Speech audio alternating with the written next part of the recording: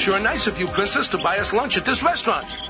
Sorry, Mario, but I didn't ask you here for lunch.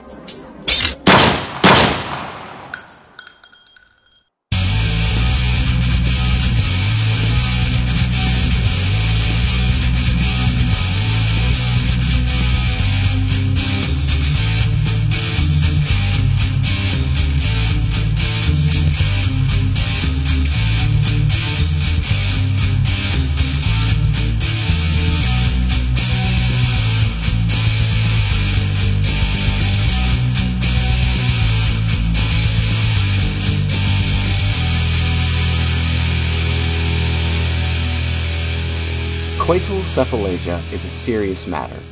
It is a condition that occurs when one experiences extreme sexual arousal or climax, which is then followed sharply by an intense migraine headache. It is a traumatic experience which can leave one abstaining from sexual activity for weeks or months on end. During the intro to the previous podcasts, one of the hosts insensitively made light of coital cephalasia, and that host now wishes to issue a formal apology. Rhett. Yes? Please apologize. What? Please apologize for making light of coital cephalasia. No, that was the deal. I have to start episode 65 of the Sox Cast by reading a PSA, and then you read your prepared apology for making light of it. I was the one suffering, and you two made fun of me, I jerked it so hard you burst a blood vessel in your brain. I never did any such thing, because Yes, I am innocent. I have a halo, top of my head, little angel wings, and all that fun stuff. Mm. Podcast time! It's one of those. How's everybody doing? Real well. Doing real Good. well? Rhett can jack off now, by the way. Yes, it's better now. He informed me that last night he popped a few pills, and then he was able to pop one out later in the evening. No, see, last night I didn't need the pills. Oh, so you're like good to go, just I'm good to go. bang, just down. Just like, I mean, just because it's back from the shop doesn't mean you should go, riding it too hard. Give it some time I to know. work back up to things now. I did not make the mistake of going 2 hours before the podcast this time and bursting a blood vessel in my brain. Yeah, that would have been bad. Let's chill out for a couple hours. It's like I might be able to abstain just a little bit. I mean, you made it 2 weeks. I'm sure you could last another few hours while we do one of these here dumb podcasts. Yeah. To my immediate virtual right, he's a bottle of nasal spray. It's Rhett. Hey. Well, you were supposed to introduce John. You already did me. I know, but I'm giving you your intro anyway. Rhett, you were so quiet. Yeah. I was waiting for John to be like, my name's not Rhett. But We are so good at these bits. man, I really feel like our chemistry is just like on point all the time, and we just are on the wavelength. It's great. there's never fuck up. Like, it's just always perfect. Way to completely like this is an omen, really. Like, this is the rest of the podcast. I can just fucking feel it. Rhett, To my immediate virtual left, he's that stone in your shoe when you get back from the beach. It's Rhett. Hi. How's it going? I'm going good. What the fuck kind of impression is that? I'm going good. I'm Rhett. I'm John Fire. This is what I really sound like. I never understood that impression. I'm just taking the hi and just kind of running with it. It's so funny, though. also I'm 12, so it makes sense. Yeah, he's 12 years old. I mean, That's a good point. So how are he you, wears John? shorts. I'm doing real well. I've got a cup of tea. I'm under a blanket. Got a cup full of water. And I'm an air doing and an that. air conditioner that'll annoy Rhett throughout the whole podcast. Hell yeah. I think these things go way better when like Rhett is having the shit annoyed out of him. Really. I mean, yeah, that's the real dynamic. Like, Yeah. that's really sort of the heart and soul of the humor backbone of this podcast. Yeah, I think that's really the only thing that holds it together. That and our top-notch Seguis, like... And excellent bodily metaphors. Ain't nobody can Segui like us. Not in this podcasting business. So let's go ahead and get things started. Rhett! Hi. What you been into? I had a headache for like a week. That was fun. I know. Well, I love headaches. Like when I think, like, man, sure would, like of all the things that I love on this world, on this planet Earth, that whoever, whatever cosmic being gave it to us, I'm more glad than anything that they gave us headaches to go with it. Yeah, I can't think of anything better than headaches existing in this world. I mean, they're so useful. Yeah. When they just don't go away for over a week. And they just kind of like, you can really do. They sit there the whole time, just, making your day infinitely worse. But but you're thankful for it. You're thankful for that life experience. And then we got a huge nor'easter on Tuesday that knocked the power out for like 9 hours. Oh, you poor thing. However did you survive? Took a nap. Oh. But I couldn't jerk off. But you couldn't jerk off. And that's like the worst feeling in the world is when you can't get off in the middle of a snowstorm. Because of your that's so specific. I know. Very specific, very unfortunate. Yeah. This whole thing's just falling apart. You can see this trash fire getting bigger and bigger as it climbs over the horizon. What, the podcast? Yes! This entire thing.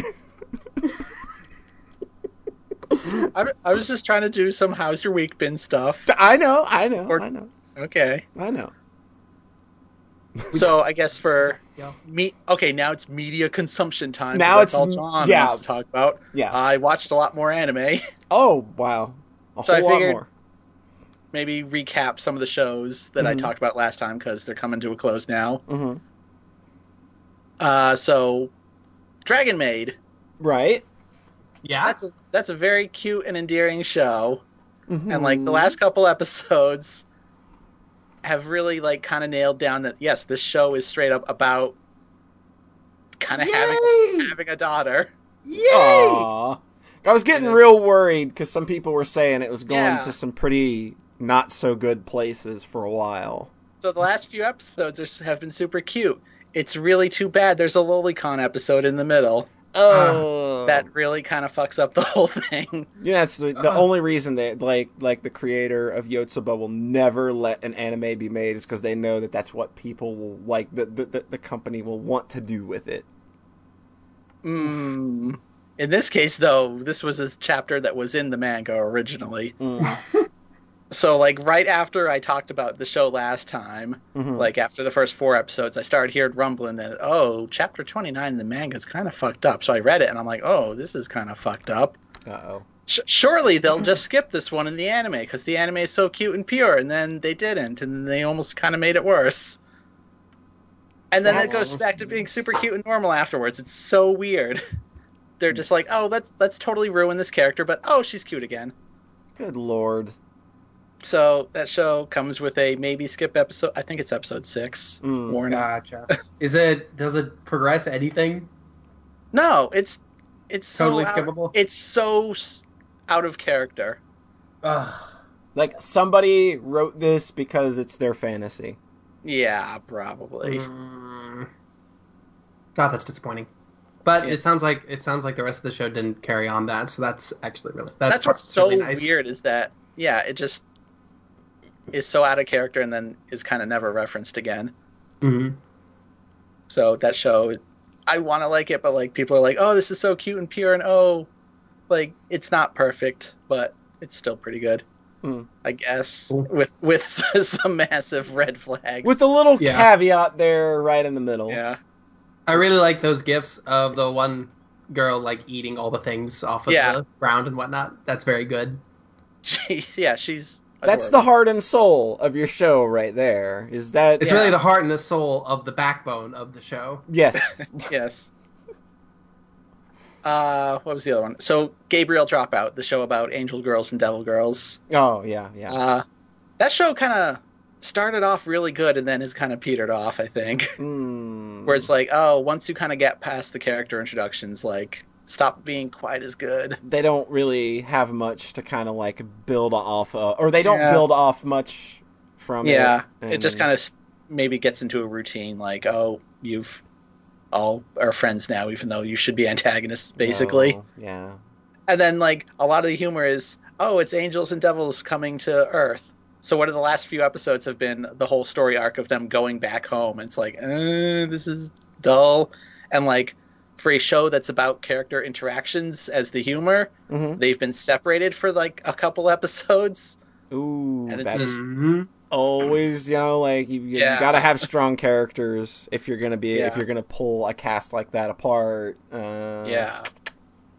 So it's still a good show, but like it's okay, I guess, now by the end. Because Gotcha. early on, one of the Devil Girls, Satania, was like carrying the entire show on her back, Mm. and like now that she's not kind of every scene, it's a lot less entertaining. Did you say Satania? Yeah, she's That's pretty funny. It's Uh, it's Satan. Get it? Yeah, I get it. So then Konosuba. Oh, everybody's favorite abusive relationship anime. That show is so freaking good, and it finished up this week. It's only 10 episodes. I'm so sad.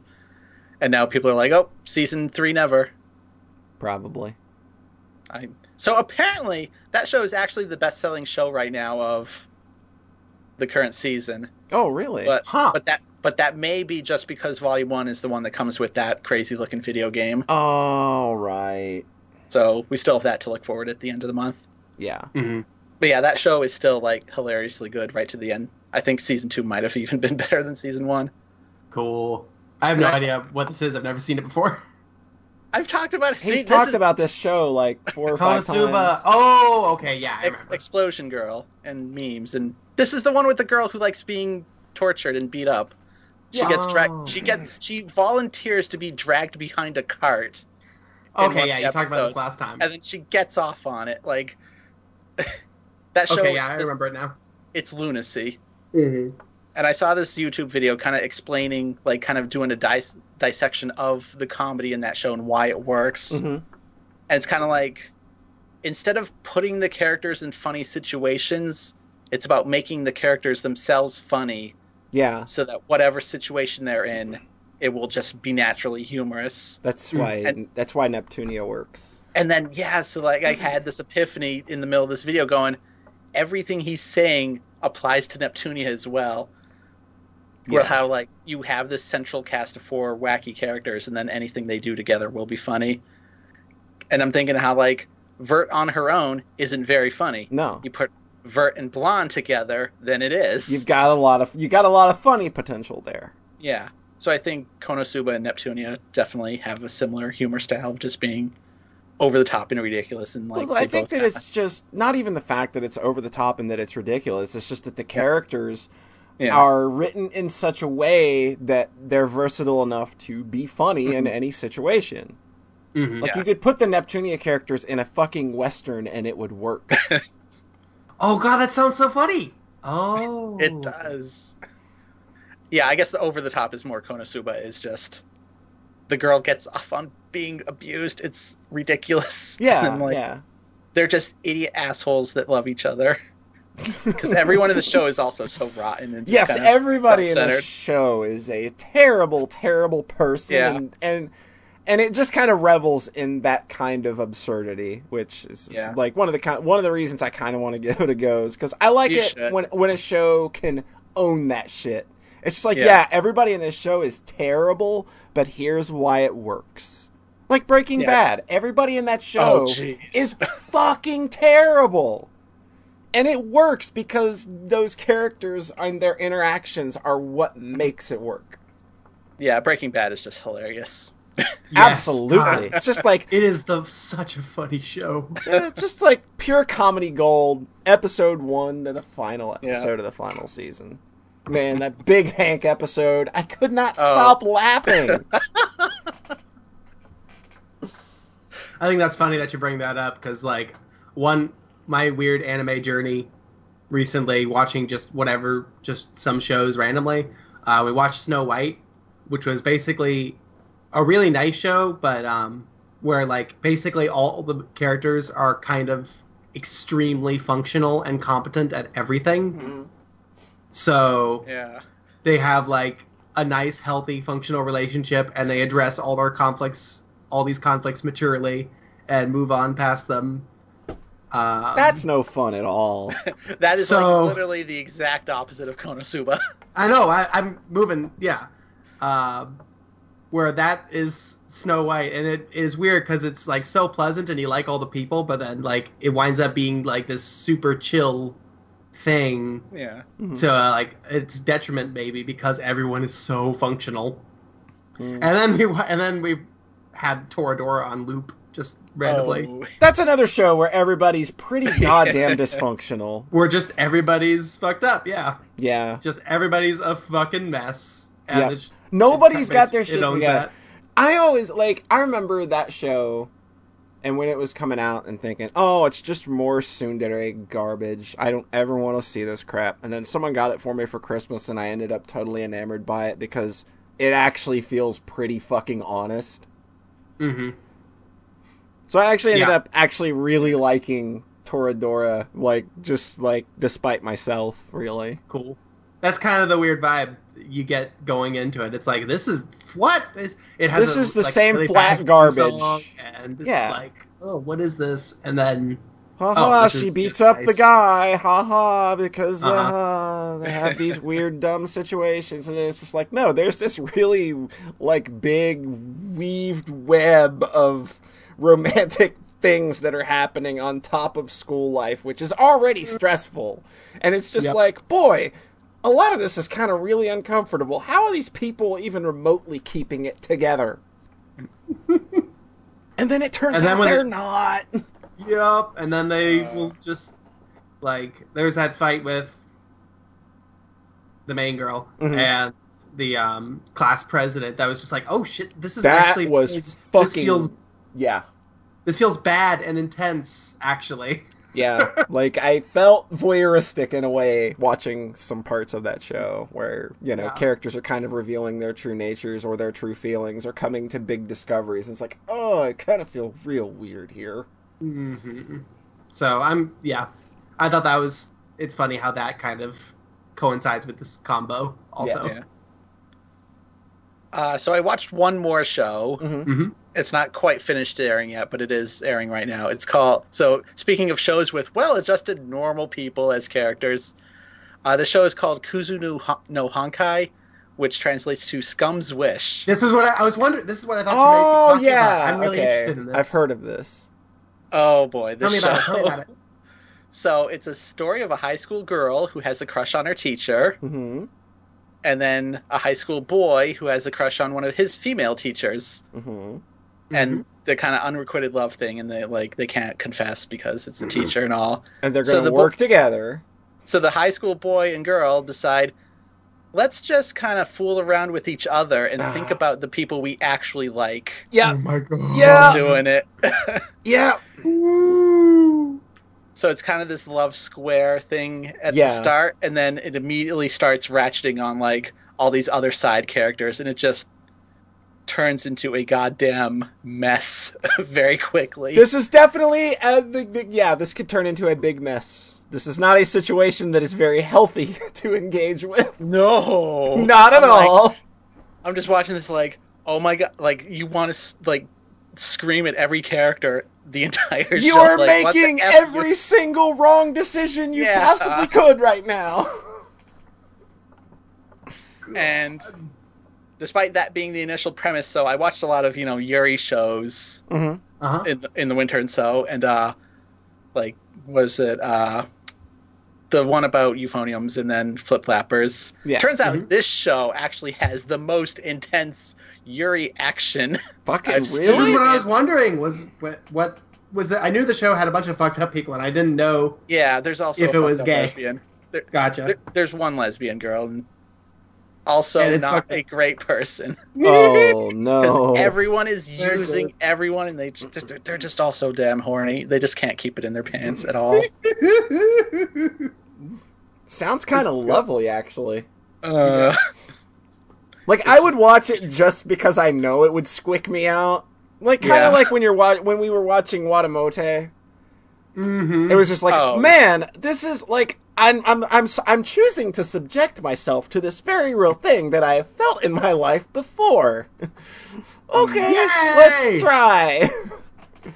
I would say this is less cringe than that show, but maybe that just all depends on your own life experiences. Yeah, I think that just depends largely. Because for me, I'm just like kind of like I guess the ideal ending for this show would be for everyone to end up alone because they deserve it. They kind of deserve it. To take some self-reflection, but then of course I really ended up liking the lesbian girl, and I'm just like, oh, now I'm going to get my heart broken because this isn't going to work out for anybody involved. If it does, I want to know how they pull that shit off.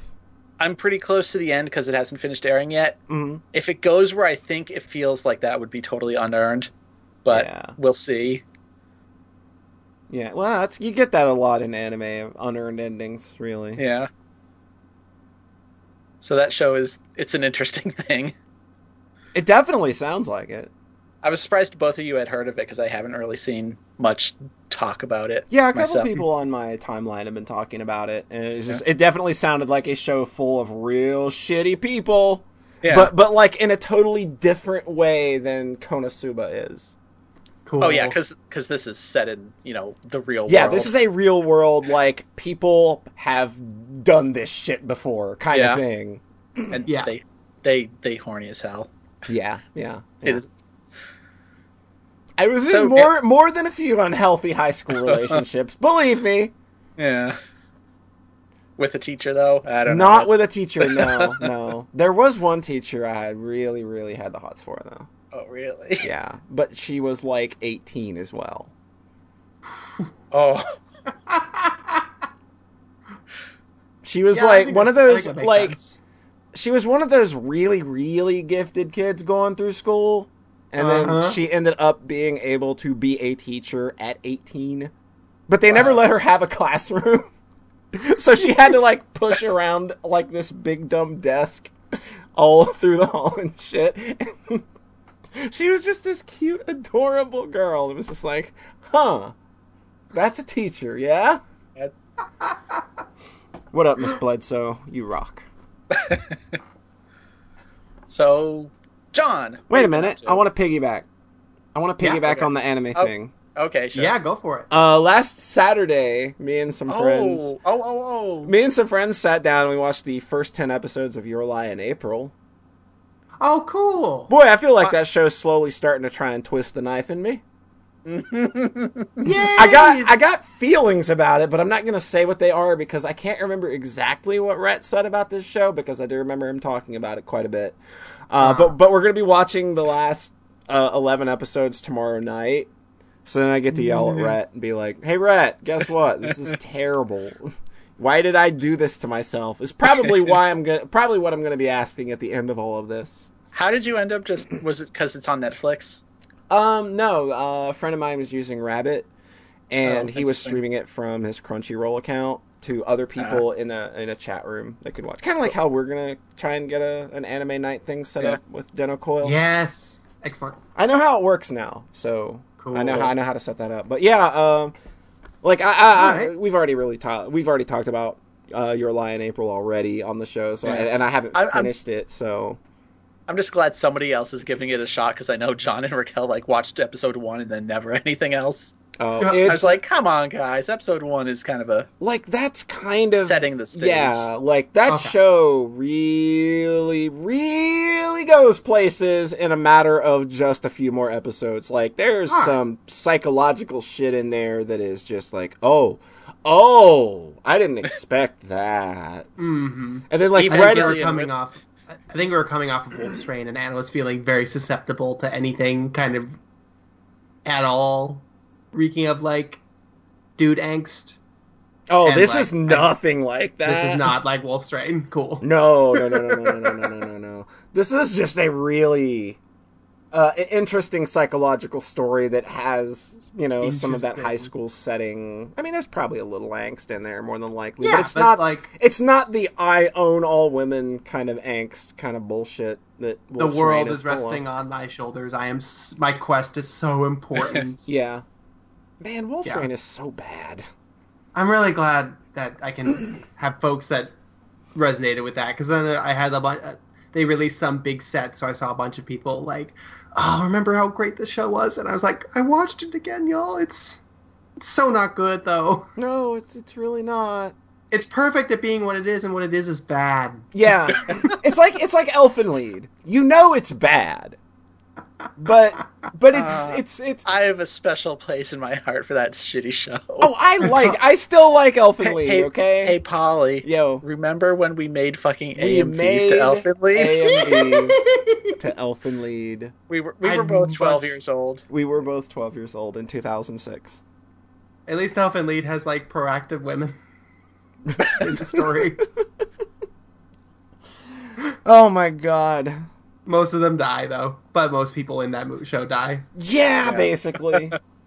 But yeah, I can't wait to see where the rest of this show goes, because it's definitely the stinger that you're left with at the end of episode 10 was just like, oh look, he's fine. Oh no, he's not advancing at all. Oh, maybe not. Is he really? That made me think of Shinsekai Iori episode 10. Oh god. Go watch Shinsekai Iori, everybody. That show's real good. That show's Every real now, good. like once a week, it's just like, whoa, that show just fucking stabbed through my being forever. Life is good. Anime is good. Yeah, anime can be good. Can be good. It has the potential. They make so much of it that it's kind of the 10% rule is really generous. Exactly. Yeah, 10% is way too generous. Mm-hmm. All right, John. You can go now, John. I finished Final Fantasy 15. And I fucking loved it. yeah, I kind of thought so. Yeah, it really connected with me. I think it's very good and nice. That's really cool. Yeah. Anna and I both like gosh the end, and I was just all right. So when did you cry? Oh god, yes. The last 2 hours of that game are insane. Yeah. Is there a specific moment you can tell me in vague terms? I mean, that I talked about it kind of vaguely before. That cut back to the Final Fantasy 15 logo. Oh, forgot about that. That was really good. I tweeted after the fact, like, "Oh, you could cut that part out." I was like, "What?" That's funny. That was I thought that was just kind of a crazy wraparound. That's funny. Yeah, looking through the album right before entering the last room was when I just started weeping, basically. Oh, yeah. That made me feel good. Final Fantasy 15 is very good. It's real weird how it just stops being an open world game. It's super weird. 5 or something. It's kind of like a backwards Final Fantasy 13, where it really is. Final Fantasy 13 goes full open world in its back half, and then this sounds like it goes full Final Fantasy 13 in the back half. I mean, you're literally on a train for a lot of it. Oh, good lord! Like it's so meta literal, being linear. Train parts are really good, but I love the train part. I love all of it. Yeah, shit. Yeah. I really love all of that game. When it is the on roller coaster Final Fantasy 13 ride, it's real good at being that thing. Yeah. It's basic, and then when it's chill out, just driving with your boys, getting gas when you need to. Hey, look at that crystal tower over there in the distance. Maybe we'll go there someday. Right now, it's just you and your boys driving down the road. Maybe you'll get somewhere in 5 minutes. Who cares? You can fast travel, but you don't wanna. You just want to be with your boys. Yeah, and then it's that for the first half, and that's amazing. So, really, it's just that it's two really good things kind of bolted together really awkwardly. Yeah, could that game be anything else though? When you look at how it came together. I have no idea. It says Final Fantasy right on the box that you know it's going to be a little weird. Yeah. Yep. It just feels like this is a thing that was made over 10 years. They had to violently change the story multiple times throughout development. Yeah. And also, they needed to get it out the fucking door because they'd spend $1 billion on it. They needed to start making money. So some things came together a little awkward. And that's honestly to just be expected. Yep. It makes total sense. I don't mind because I felt like the story held together. Shockingly, coherent and cohesive to me. Like maybe it's because I was just coming off of like Final Fantasy. The last mainline FF I played was 8. Yeah. And this just say, like this makes a lot more sense to me than 8 ever did. Yeah, it introduces characters and pays them off, and it introduces story threads and it pays them off, and when it wraps up, it feels very neat and tidy, and then it wraps up some more, and then it wraps up some more, and then it's over. It's very nice. I felt like what I told Anna while playing it was that I feel like if this game fulfills the promise of its title drop, basically, then it's good, and it definitely does. That's awesome. Yeah. God. Yeah, Final Fantasy's cool. I want to go back to Lightning Returns, but my controller's not working with the software I have, so I had to figure out what to do. So that inspired me to boot up Momodora, but I only a little ways into that, so I want to hold that off. Well, it looked like you were halfway through because that game is only, that 5 game's or 6 pretty hours. short. I was thinking about finishing it today before the podcast, but I didn't have time. Yeah, Bummer. but I haven't gotten to really meaty story sections yet, so there's not really much to talk about besides it being real pretty and playing really, really fucking well and guiding me through the world really smoothly. I like that it's just kind of doing everything right. Mm-hmm. It makes a real great first impression and keeps up that. It just maintains that throughout. Yeah, and the fact that it seems to be short is a very big plus. Yeah. Because those games can wear out their welcome real fast. Mm-hmm. But yeah, it's cool that Final Fantasy is good now. Yeah, I'm happy that people look at Final Fantasy again and think, hey, that's a great thing. Yeah.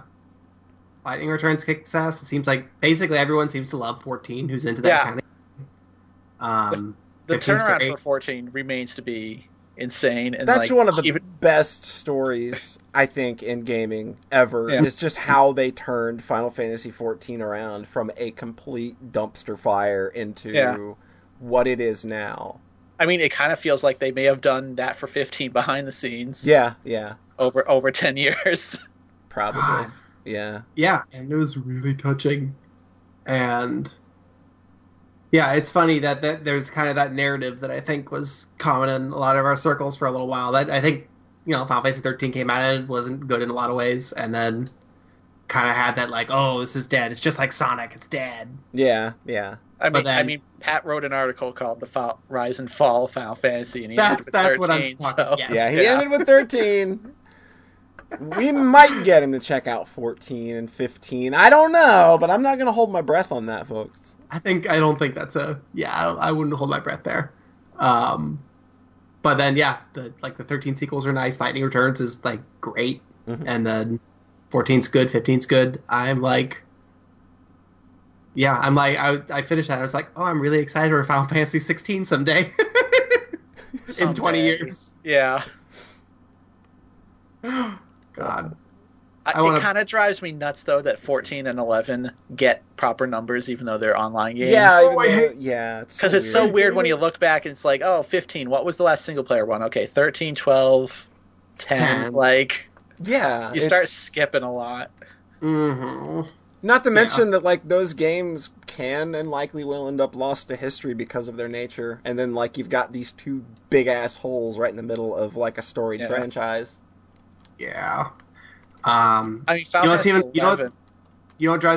makes me feel worse though, is Dragon Quest X, because it's the 10th one. That's your big number. That's your milestone. But I'm never going to play Dragon Quest 1 through 10. I'm never going to play Dragon Quest 10. No. 10 is gone to me forever, and that number has been stolen from me. But 11, I can deal without having 11. But 10? Dragon Quest X? Ugh. Yeah, that was just a weird decision on their behalf, I think. Yeah, it kind of seems like with Dragon Quest, they kind of made a bunch of them real quick, 1 through 5 or something, and then they changed developers, and then it was all right, we kind of said a lot of what we needed with these 5 games, so now we're going to release them once every 5 years, 10 years. Yeah. So it's working for them, but I'm excited for Dragon Quest 11. But I wish it was Dragon Quest 10. You can pretend, what you do is you you Photoshop new box art. You just make the 11 into a 10. That's Is 10 the Wii U one? That's like online? Yeah. It's Did it even? online. It never got localized? Nope. No. Oh my god, what a fucking shit show. It apparently wasn't. Believe it or not, the Dragon Quest MMO was pretty grindy, apparently. Yeah. Yeah. I remember there was a podcast me and Rhett used to listen to, and they were all up on it. Remember that dude, Richard Eisenbeis? Yeah. Big in Japan, that guy. That's a fun last name. Like Eisenbeis. Eisenbeis. Yeah, it's a pretty good name. Yeah. I'm here to ice and to bice. What is the verb? What verb does bice represent? Punching. Punching. Okay. I don't know. I'll bice you in your fucking face. Good lord. Bice, derived from M. Bison. Sure, Red. Keep digging. I was trying to find a word that had bice in it, like concise, bice. Yeah, bice. Polly! Yo! What are you up to? I played a video game. You might have heard of it. You might have heard some people talk about this game because it is the next entry in a storied franchise. It's pretty big. You hear a lot of people talk about, some of the previous game, and I played the new Ratchet and Clank. The new Ratchet and Clank on PS4. It's based on the movie that came out, right? Yeah, it did. It's on Netflix now. I haven't watched it because apparently it's not very good. Oh, okay. Because that might explain why the story of the new Ratchet and Clank game is not very good. Ratchet and Clank, the movie, the game. Yeah, Ratchet. Like, they have all of the inroads they would need to make this a real funny, dumb thing to just keep playing on the fact that this is the game about a movie. But all they do is they just, like, play it so straight. All of the cutscenes are just from the movie. Yeah. And, like, all of the progression is just, like... So you're taking you're taking very small bits and pieces, mind you, of a 90-minute movie or so, and you're just kind of making them the connecting thread of a video game, very just kind of loosely, kind of just stapled together a little bit. And, man, it's just so underwhelming because, like, you don't really get any of that, like the Ratchet and Clank games are genuinely funny because they're really well written, and I'm betting that, like, the movies probably got some funny to it as well, but these kind of work well because they kind of play on that whole, like, the games usually play on that whole video game thing of we're kind of aware that we're a video game without explicitly saying it. But basically, like, all of the interactions and stuff in this game just kind of boils down to everybody just barking at you to go places. It's like, I need you to go to blah, blah, blah and do the blah, blah, blah. And it's like, that's it. Like, this is supposed to be your origin story, and it was already told way better in the first game. It's like, yeah, I don't really want to play that first game anymore because it's kind of really hard to go back to. But it's, like, still a better origin story than, like, the big budget one you just put out. And it's, like... Oof. Rough. And it's, like, this feels like Diet Ratchet and Clank, really. Like, really? like when you move into, like, the gameplay and stuff. Because, like, this just kind of feels like a weird, like, 8-hour vertical slice of what an actual Ratchet and Clank game is. Because there's not a whole lot of weapons.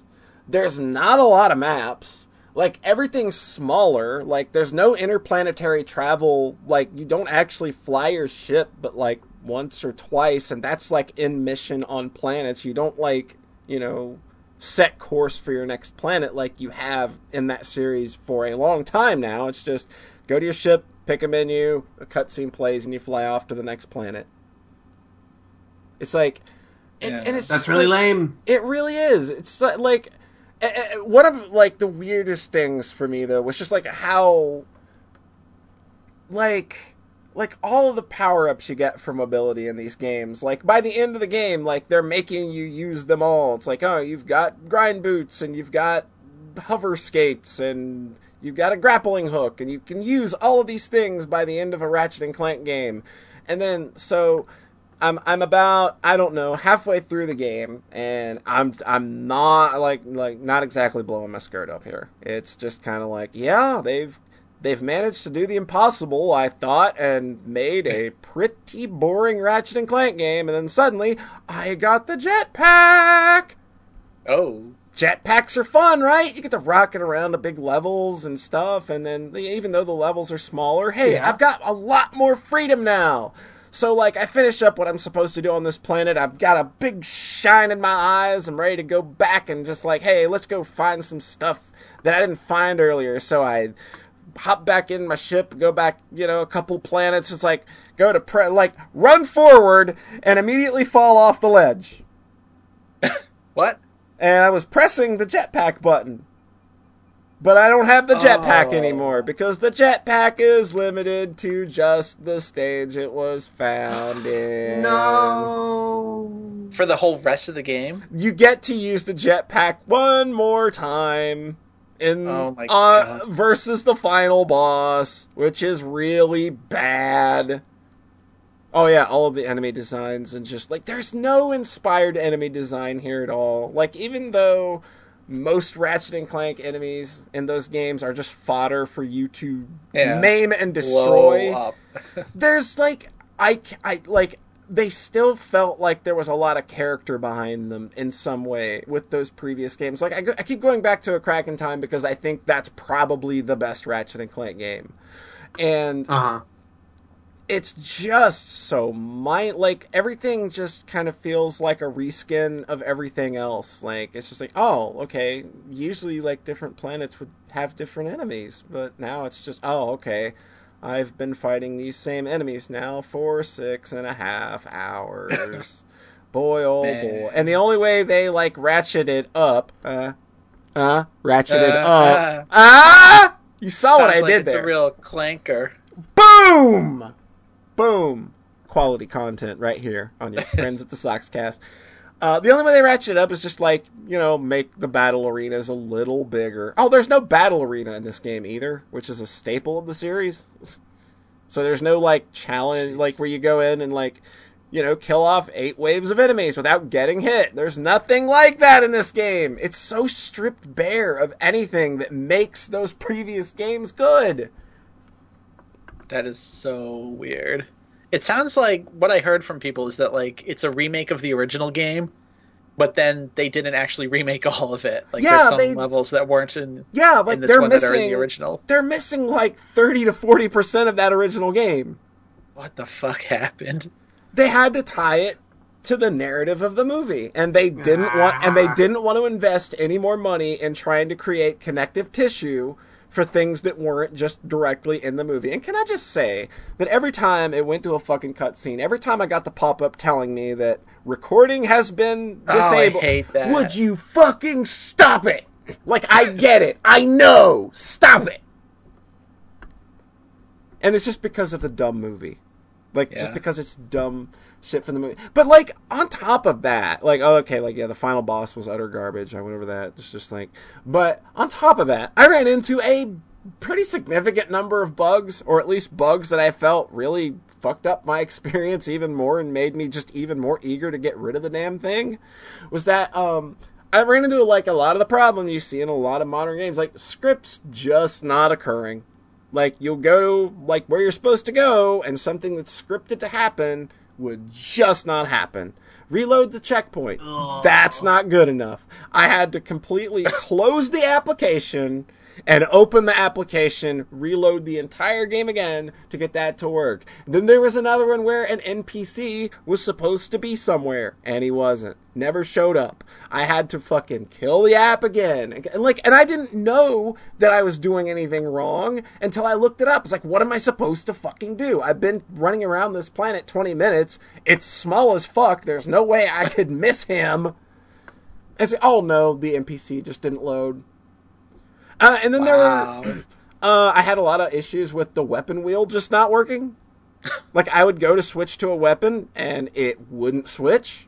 And I would do this, like, 2 or 3 times, and it would be like it's trying to load the next weapon. And then it just never would, so I'd be standing there like an idiot, hammering on my fire button on a weapon that I was trying to switch away from because it has no more ammo. Oh. So that was... God, what the hell happened to this game? That was real fun. Oh, and then, like, at 2 major points of the game, grind rails just stopped working. This also happened during the final boss. Before you can do the final boss, there's a big grind rail portion, and they're doing this big build-up, and you're supposed to feel something that's not complete and utter disappointment, and they're almost there! Go and jump on the rails. Jeez. He stands there and falls off. Load my next life. Stands there, falls off. Oh! So I have to kill the application one more time to go fight the final boss, which is just a pain in the ass because he takes 18 hours to kill. Because he's got like... God. He's got like 80 billion hit points, and he can heal, so that's always good. And you've got bosses that can heal.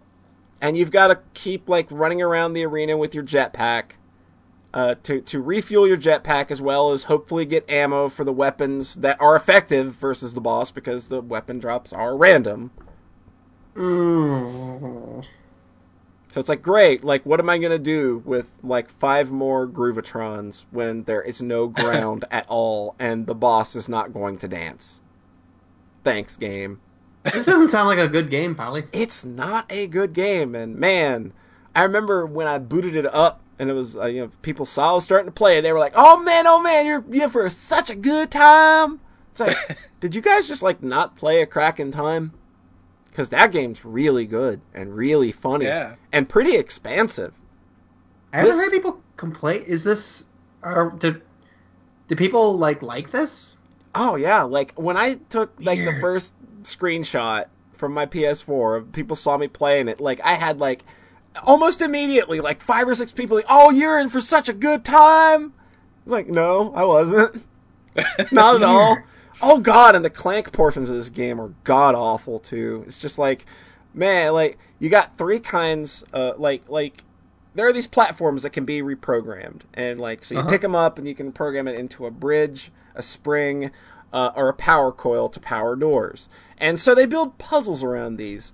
And all of the solutions are built around making you do them in the longest possible fucking manner. One of them took me like 8 minutes to set up when I knew exactly what I needed to do. It was just a lot of back and forth, and go recollect this one, throw it up there, jump back down, grab one from a platform earlier, hover back over. It's so... ugh.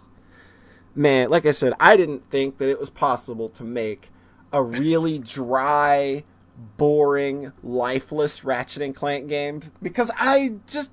even when they weren't that great, I still found things to enjoy about them. But this is just like... this felt so joyless and uninspired to me. Like, I just did not enjoy it at all. Man. Like, I'd heard this one was maybe kind of mediocre, but not this bad. That's crazy. Yeah. That's weird. I mean, That's like, nuts. maybe I'm just looking at it from, like, somebody who really likes the highs of that series. Maybe I'm just looking at it from that perspective a little too much.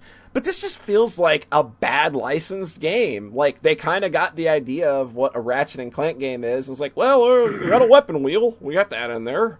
You got a grappling hook. Okay, we got that in there. We're just ticking some boxes. We're going to make a video game out of this. Don't you worry, guys. We got it. Got a jetpack? Got a jetpack? Well, we better not let the player have that outside of that level, because if we do, then they'll know how small these maps really are, and they're pretty boring. We'll have to compile, like, ceiling, collision, textures, and, I don't really want to bother with that. It was just so weird, because there was nothing there that even told me, oh, you don't have the jetpack anymore. I just run forward and fall off.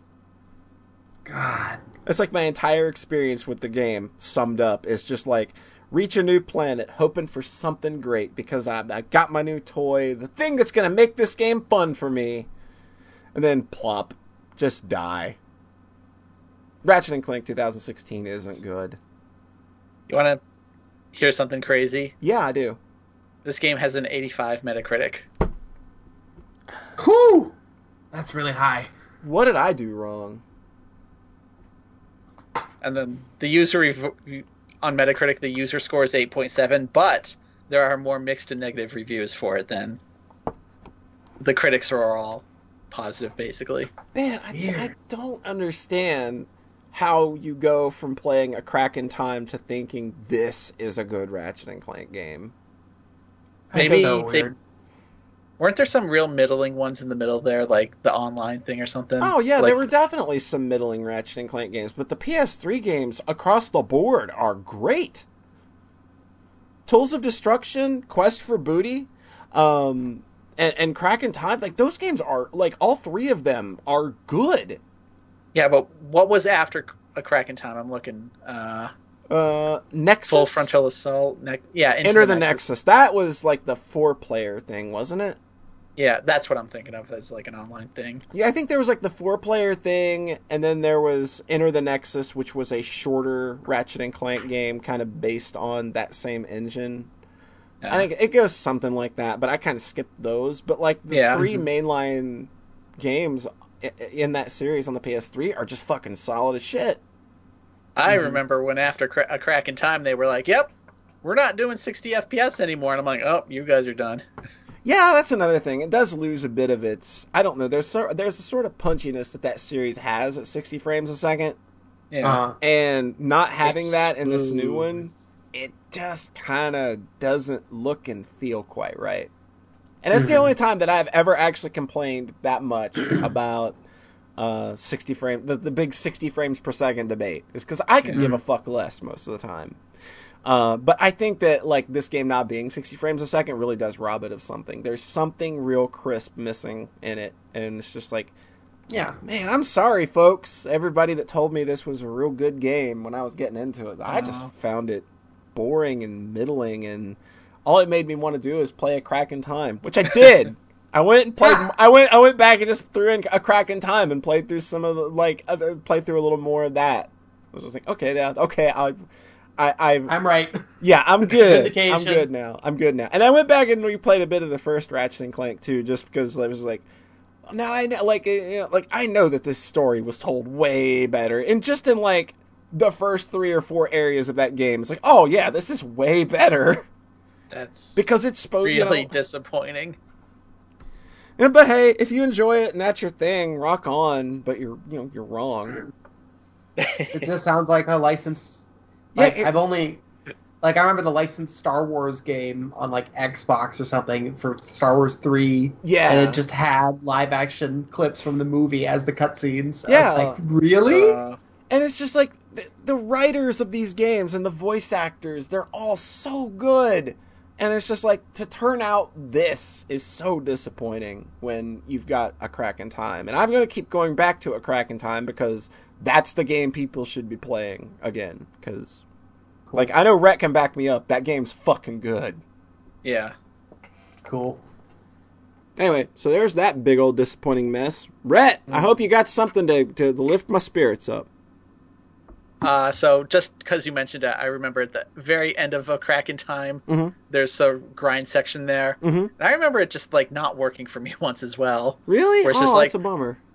Aw. but like it fixed itself, but it was just like I died a couple times. Like I'm pressing jump right, and it's just not. Oh, okay, there it goes. But like, yeah, nothing like you're describing. with Yeah, the new like one. this, he would just like land on the rail, and it would be like he was on flat ground. Like his feet would be like outside of the rail, and then he would just fall through it. Jeez, Like, okay, thanks, game. that wonderful. Like, I don't know how. Like, I guess I'm playing a different version of the game than everybody else got because I don't Yeah. see anybody talking about this the kind of shit that I had.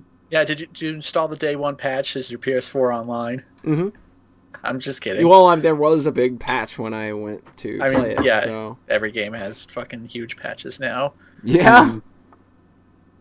So video games. Video games. So last week I talked about Hollow Knight, which is amazing, and you should play it. I definitely Yeah. will. I definitely will. So I did a second playthrough of that game because there's a speedrun achievement. oh. that's like- The speedrun achievements are like beat the game in under 10 hours, and then the other one is beat the game in under 5 hours. Ooh. And apparently, originally, like digging through the files, I guess people saw that they originally were going to be 6 hours and 3 hours. Oh Lord. So, but then, knowing that game and knowing exactly where to go, I got very close to the end of the game in like 2 hours, 10 minutes on my save file. Oh shit. And then there's a locked door very, very close to the final third thing that you need. Oh no. And not only do I not have the money, because you actually have to pay kind of souls equivalent to open these doors. Mm-hmm. Not only did I not have enough because I died, I had 0 at that time. Even though I could see the thing, my character couldn't see it because it's in a dark area. Oh, and so I'd have to buy the lantern that costs like $1,800, which is actually a ton. Yeah. Mm-hmm. So I just kind of got blue-balled right at the end of this run.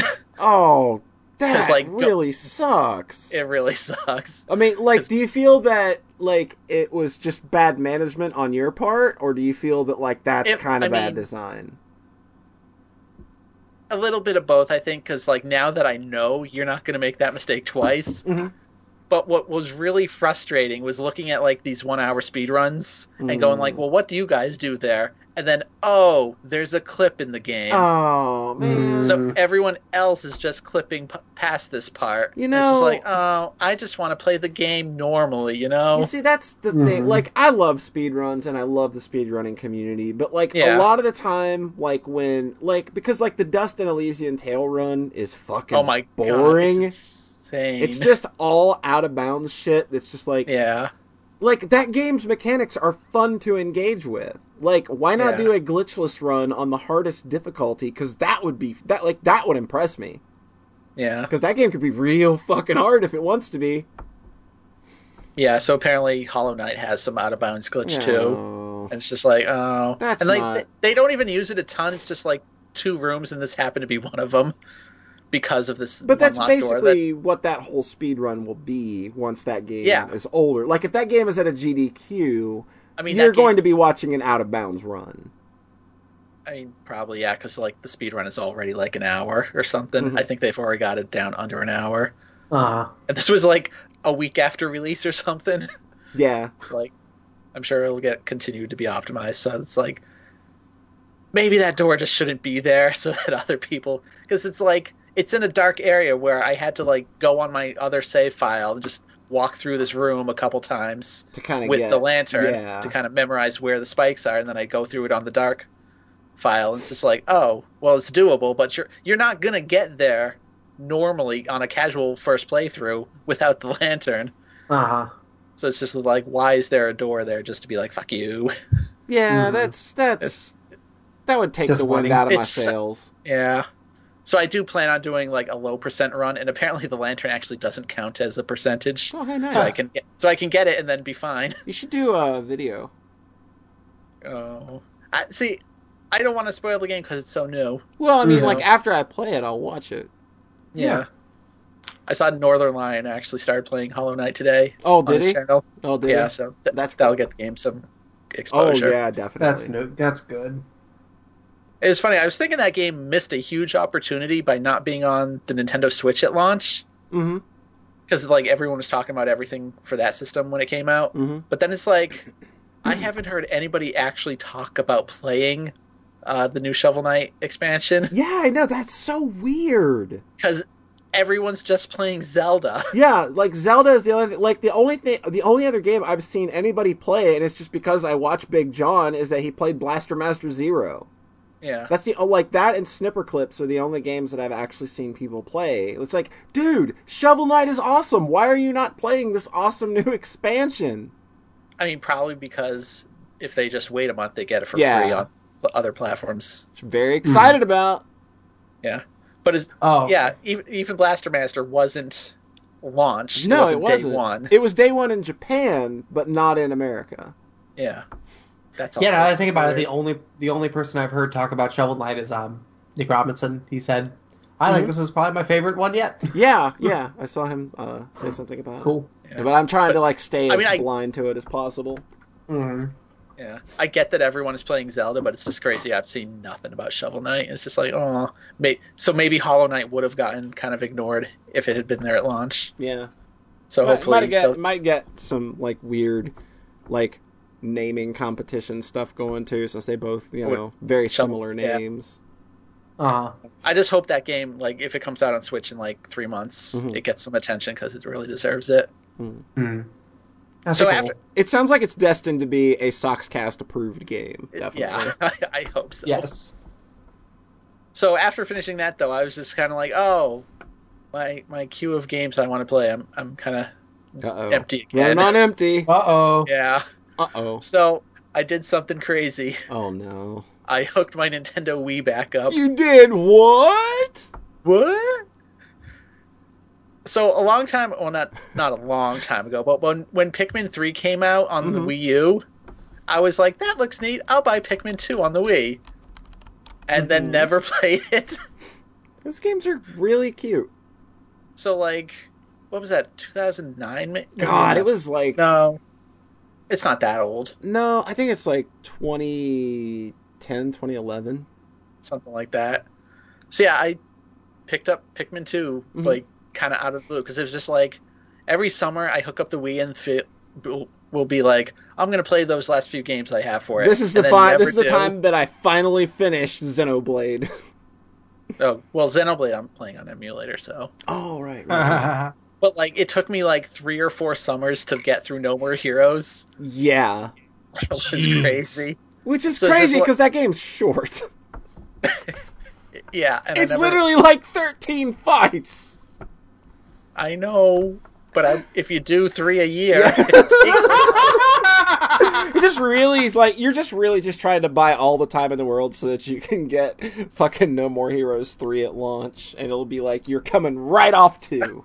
Oh, I forgot I forgot they announced that. I never finished 2, even though the minigames are way better in that one. They're way better, and like the combat and bosses are way better in that one too.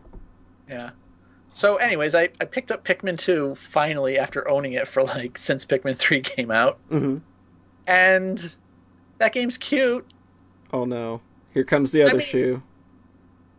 There's not really another shoe, but it's just kind of like how John will play a game and get halfway through and be like, yeah, I'm good. I've seen everything. Yeah, like if there's anything I can criticize Pikmin for, it's that once you've kind of gone through and gotten like 10, 12 ship pieces or something, you've kind of seen most of what that game does. Yeah. So in this game, you're debt collecting. Yeah. Like you're 10,000 money in debt, and I've gotten up to 5,000, and I'm just like, yeah, I'm halfway. But I've seen all the Pikmin types, I think.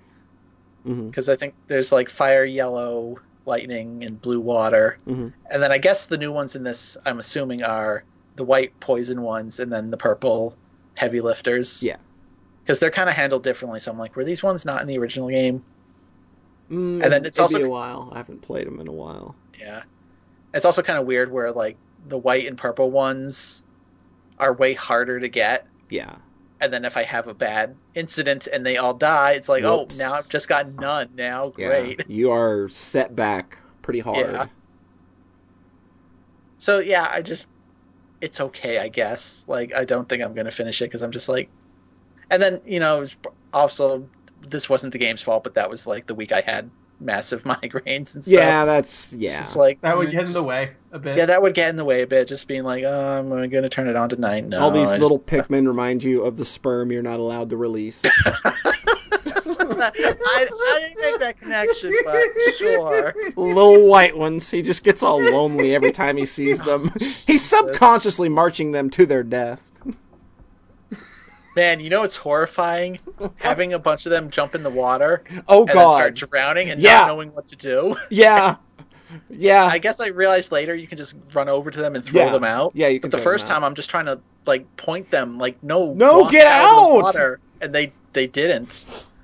And I'm just like, well, I guess I'm reloading that save because I just watched 40 of them drown. 40 little lives ended in a matter of 5 seconds. Yeah, it was real rough.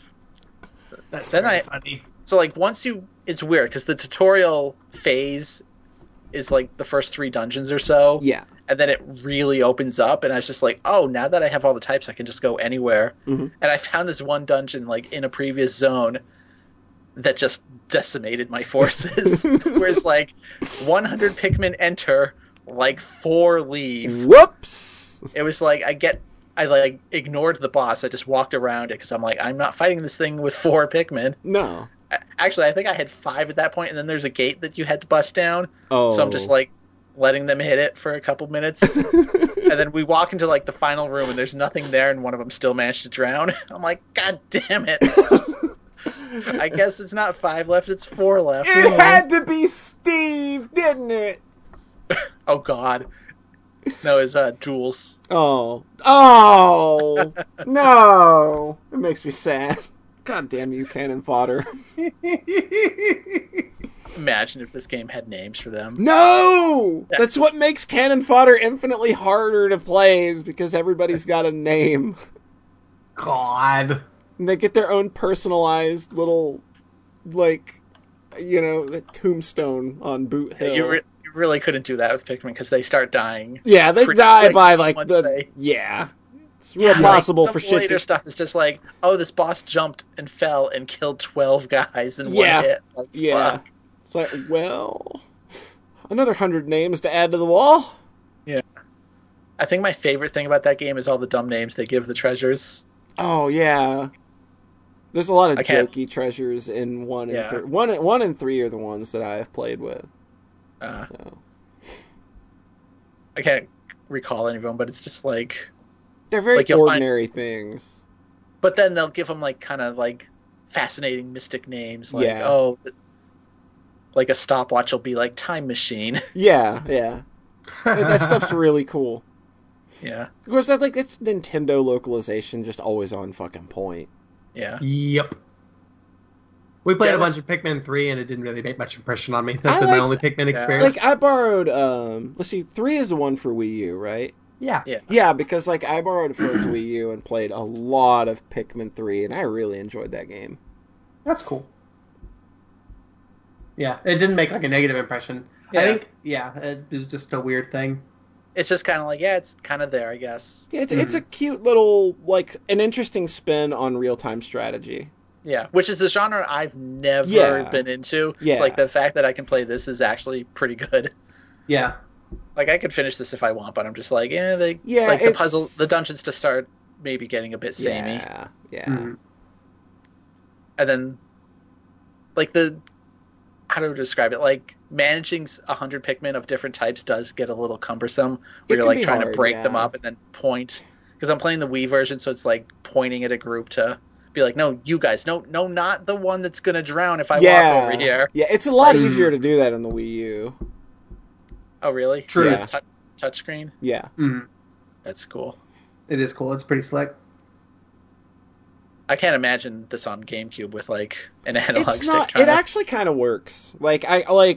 It's one of those things where you kind of have to, like, sit down and play, and it was definitely had a learning curve to it. But, like, once I had it, it was just like, oh, I'm doing this like it's second nature. It's pretty easy. Cool. That's cool. That's good to know. It was definitely kind of weird, like, going back to the Wii controller and nunchuck and being like, man, this controller's weird. It is. Like, just the way the buttons are just kind of all over the place, where, like, the nunchuck has 2 very different shoulder buttons. Yeah, like, up at the top. And then, like, they're weird as fuck to try and hit. And then, like, the A button on the main Wiimote, and then the B button trigger, and then, like, using the D-pad to move the camera. And, like, the weird placement of plus and minus and that home button. It's just, like, it's kind of, like, a weird stretch. I was playing some Star Successor earlier. Before. See, that game feels so good, though, when you're just... Yeah. Like, when you're in the zone in that game, it's so good. Yeah, like, Pikmin uses the 1 and 2 buttons for some special functions. It's just like, man, that button is way down there. Yeah, I don't like using the plus and minus on the nunchuck and Wiimote at all. Yeah. So I guess that's a plus for the Joy-Con, is that they're a little more symmetrical than traditional. Mm-hmm. Yes. So I will probably be continuing to kind of try and push through the last few Wii games that I have and have never played before. And then finally you can bury it in the backyard. You can put it to rest. it was just like, oh, now this is 2 generations behind. It's No, man, maybe time you to. gotta keep that system around because Super Mario Galaxy is still amazing. Yeah, that game's still good. I still need Yeah. to finish Galaxy 2. Like, that is a game was- I still load up from time to time and just play a few stars, just because I don't know, it's fun. Yeah, because a while ago I bought like an HD adapter for the Wii so it can connect easier to the TV. Mhm. And I was like, I'm going to play those games. I never played it. And then I ended up just starting a new Foot Galaxy file. Yeah. And it's like, oh, this is still good. Mm-hmm. Fuck That's those other funny. games that I haven't played. I just can't believe I haven't played Deadly Creatures yet. I saw that in like a Nintendo Power magazine before announced, and I was just like, I have to get this when it comes out. And then I never heard about it again. Then I googled later on, and it's like, yeah, this exists. This is a game that people play. And then like suddenly after like 5 years, I hear Patrick Lebeck be like, Oh. "Where's Deadly Creatures 2?" And I'm like, whoa. Where is Deadly Creatures 2? Okay, if John was like in elementary school when the Wii came out, Mm-hmm. would this have changed? I guess not really his sexual trajectory. He's always kind of had that sexual trajectory, Yeah. honestly. He's But always this, kind of this had could have been like his formative game, and Yeah. he somehow missed it. So, John, what else you been playing? What else have I been playing? I've been playing a shit ton of Phantasy Star 2. That's a good game. It's not... Is it? Is. I mean, it? Rat, it is. like, Like, jeez. I think maybe now, like, because I played this, and I talked about it on the Sockscast. I think, like, Yeah. maybe our first year, I played through it with a patch that made things a lot less grindy and kind of like Oh yeah. moved some character skills around to where they made a little more sense, or I think it fixed like characters were being given the wrong skills like in the final game, and I think this fixed that. But I remember, like, even though that battle system is just a clunky mess, I still had a good time, like, going through that game again, despite the fact that, having some maps open, because fuck those maps. So, Yeah, I've been mapping like a bastard. how's Phantasy Star 2, one of my formative RPGs, treating you? I connected with it pretty much instantly. Like, I played Defenders of Oasis, which is the same basic group of devs as I understand it. Yeah. It was a couple years later, so they kind of had their heads a little tighter on their shoulders. So that game's pretty much totally playable, start to finish, I think. Some of the later dungeons are rough, but they're doable. Yeah. And I really like that game a lot. So this just feels like... a very... And I played Phantasy Star 1, so I've come at it from both ends, basically. Where I'm like, oh, cool. I just really... I played enough, like, kind of games in the style of, like, Dragon Quest 1. Games that... the old Dragon Quest games. I played the first Mother. I played Phantasy Star. I played a bunch of the Games Final that Fantasies. come from a lineage at a time where, like, an RPG meant you're going to do some grinding, and the maps are going to be brutal. Yeah, the dungeons are going to be really convoluted, and that's like that's part of the appeal, and that you're going to have to like run around towns talking to people and have to like count tiles down to find like the right coordinate for, and then there's the magic drop. You need to create the bridge to the My god. final boss. Yeah, that was dumb. So I've played a bunch of these games, and I've mostly looked at guides and cheats just like a motherfucker. But and I'm kind of am familiar with the language at this point. And coming at Phantasy Star 2, being familiar with the language, it connected with me really just kind of from the jump, because it's right off the bat, that title screen's really classy. Oh yeah, definitely. Oh, yeah. That's iconic. Yep. And just the simple story presentation early on, and then the little tiny signs of things being kind of off. Mm-hmm. Like, you play Phantasy Star 1, and it's this jump, like, pretty, I want to say, I keep wanting to say jumpy, but, like, happy bouncy. It's bouncy. very bubbly. Despite Yeah. the fact that its story does kind of start at a dark place, like it's still it's very colorful. Like all of the music is composed in a pretty high octave, and it's very upbeat. Yeah. So it's not like it's a hard game to kind of punch your way through these days, but it's got a lot there making it worth it, I think. Absolutely, it's a very charming game. And Phantasy Star 2 has more of a darkness to it, I think. Oh, yeah. And I know it gets grim. Like, I have the idea that I basically heard that it ends very much like everybody dying. You're telling me the scene after the first dungeon wasn't grim enough for you? Exactly. But I know, like, broad strokes, this game is dour. Yes. But actually playing it and seeing this stuff in execution... Mm-hmm. It's sad. Like the way that in Pokemon, when you get past the first when you get out of the first major town, it's because the guy who really needs his coffee, so he's going to block the road until you get the Pokédex, and then has his coffee, and then he lets you pass, and he teaches you how to do Pokemon. Yeah. The first guy blocking your path, his story, and the way that resolves. Oh my god! It's the same shit. It's just an event flag you need to tweak so that you can get by, but it resolves in this really grim, sad, awful, tragic way that feels like, and it all feels kind of elevated, I think, because the story beats themselves are like 2 minutes. Yeah, they're every 5 or 6 hours. Yeah. So when they happen, yeah. That scene on the bridge is like about where I got as a kid, and I was just like, maybe kind of traumatized. That's like way what too. What just happened? That's like, way too fucked up. That's excellent. Whereas me at 10 years old was like, holy shit, this is great.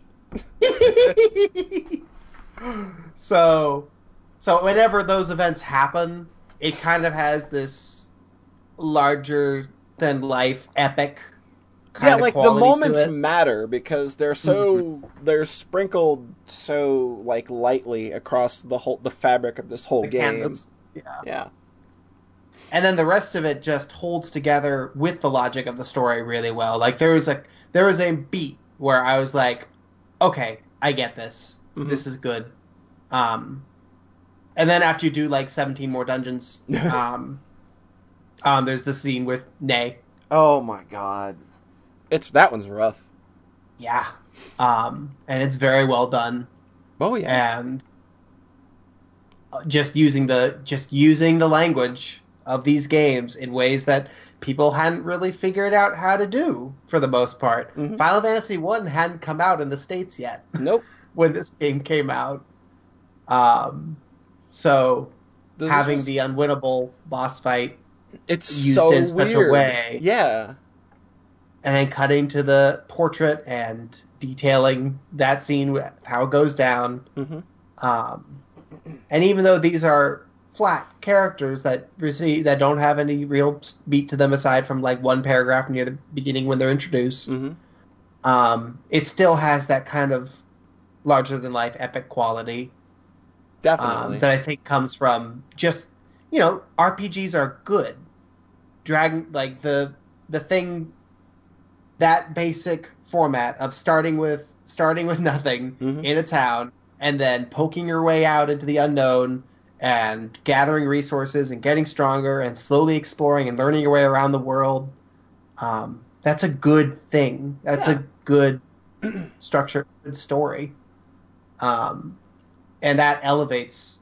So, like something like Dragon Quest will have a very nice, simple story built around that structure that works with it well. Mm-hmm. Something like Final Fantasy will have something a little more convoluted and a little more interesting. A little more like grandiose than a little more grandiose. It'll have a time loop and a weird ending. And it's Final Fantasy from the get-go. Mm-hmm. That series has always had that identity.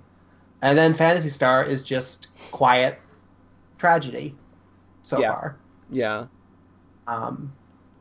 I think what really makes that series special, even when it stumbles, is that they were always poking at the boundaries of RPGs, I think.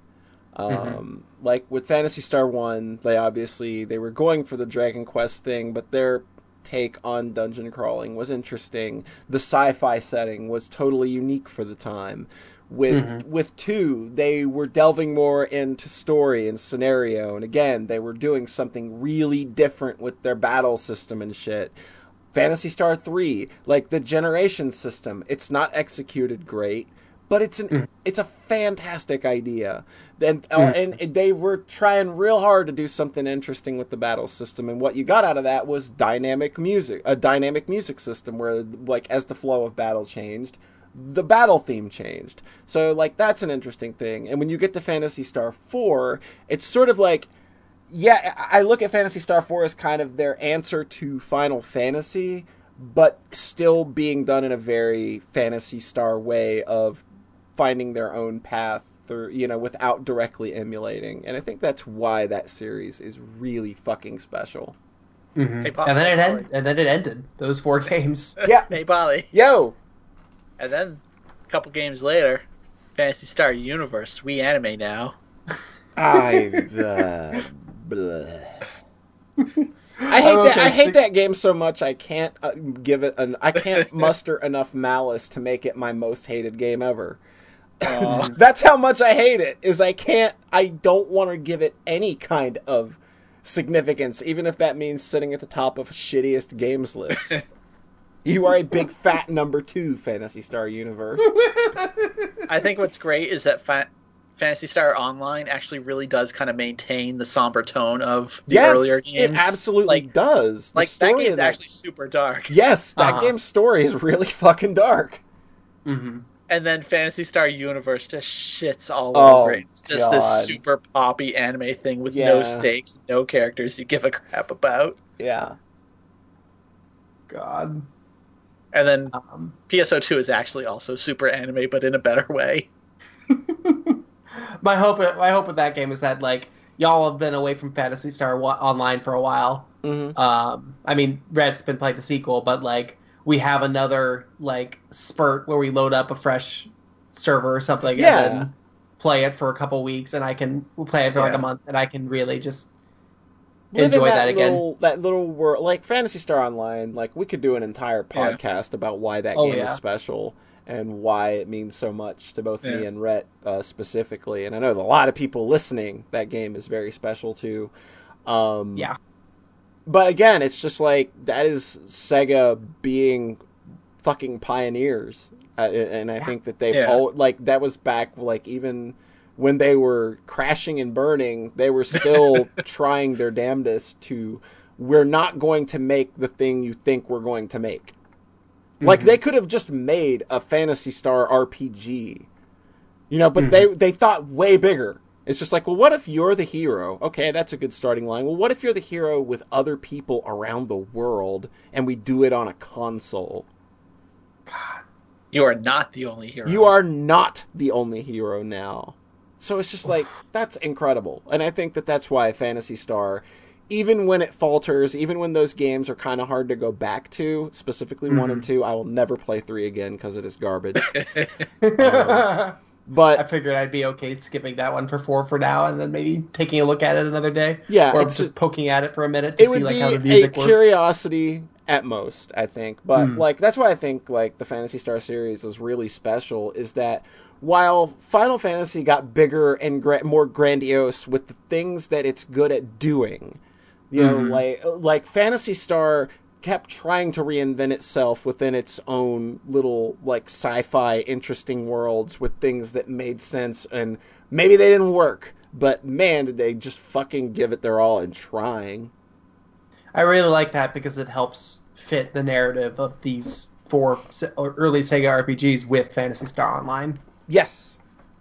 Which that's nice to kind of fit those narratives together. Yeah, it's a great through line if you follow it all the way through. It's really, really. And that's just always been Sega. Like, they make a racing game, they're gonna make Outrun and just make, like, this groundbreaking, incredible, gorgeous thing that is still resonant today. They're gonna make A Mario game, they're going to make a platformer. Well, they're going to make Castle of Illusion and then Sonic 1 and make things that are, and then Sonic all three, and just make things that are completely their own. Yeah, like there's still shades of that within Sega, I think. Even though we don't see it much anymore, but I think that's really just like what makes them like there's still a heart there, I think. Is why, like, even though we've been pissed at Sega for years, on and off, like, it's, they still, like, they're still a company to keep an eye on, because I think the people and the minds that are there putting things together, like, they're genuinely trying to do something ambitious and different and off the beaten path, and I think that's really kind of what makes them special. Yeah, like making a tragedy in 1989. Yeah, like that's just kind of unheard of. Yeah. One more thing about whatever happens. One more thing about Sega being ahead of the curve. I was reminded of this today when looking at very, very old games. Mm-hmm. Space Harrier was 1985. Yes. God. Like, their Super Scalar stuff was gorgeous. So far ahead of everybody else. Like that and Hang On. Yes. Man. Yep. Like, Outrun was my jam, but I do love Space Harrier. Yeah. That's my arc with it too. And yeah, just the arc of Sega, from their arcade stuff to the Master System to the Genesis to the Saturn to the Dreamcast, that's like one of the coolest, just most interesting developer histories and periods, I think, to study and dive into. Because the Dreamcast was so weird. Even though it was only out for 2 years, you saw stuff like Seaman and Space Channel 5. Yeah, and Crazy Taxi was an arcade game, but just weird fucking shit that nobody was doing. Sonic Adventure. Ikaruga. Well, Ikaruga wasn't them. Yeah, I know. Oh, yeah, you're right.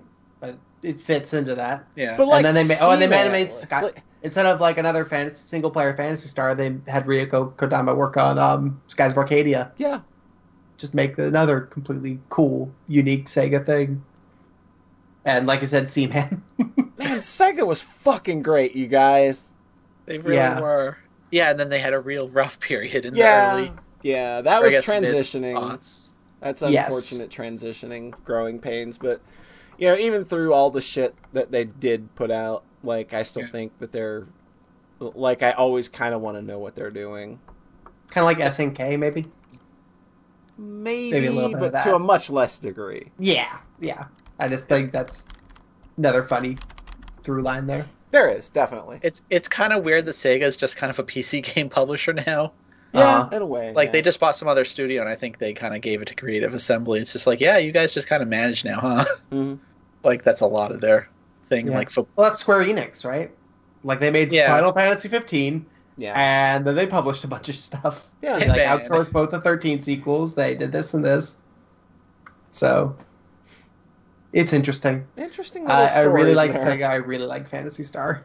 Yeah. And Phantasy Star 2's, like, to get kind of back to the point, like we said, like, I think that game is still, like, iconic, and I think it's fondly remembered for a lot of good reasons. I can definitely, fully admit, and, because I won't play that game without the patch now, because I don't have that kind of time, and that's not, like, when I was 10 and 11, I could sit around and grind all day, and figure out fucking weird-ass door mazes.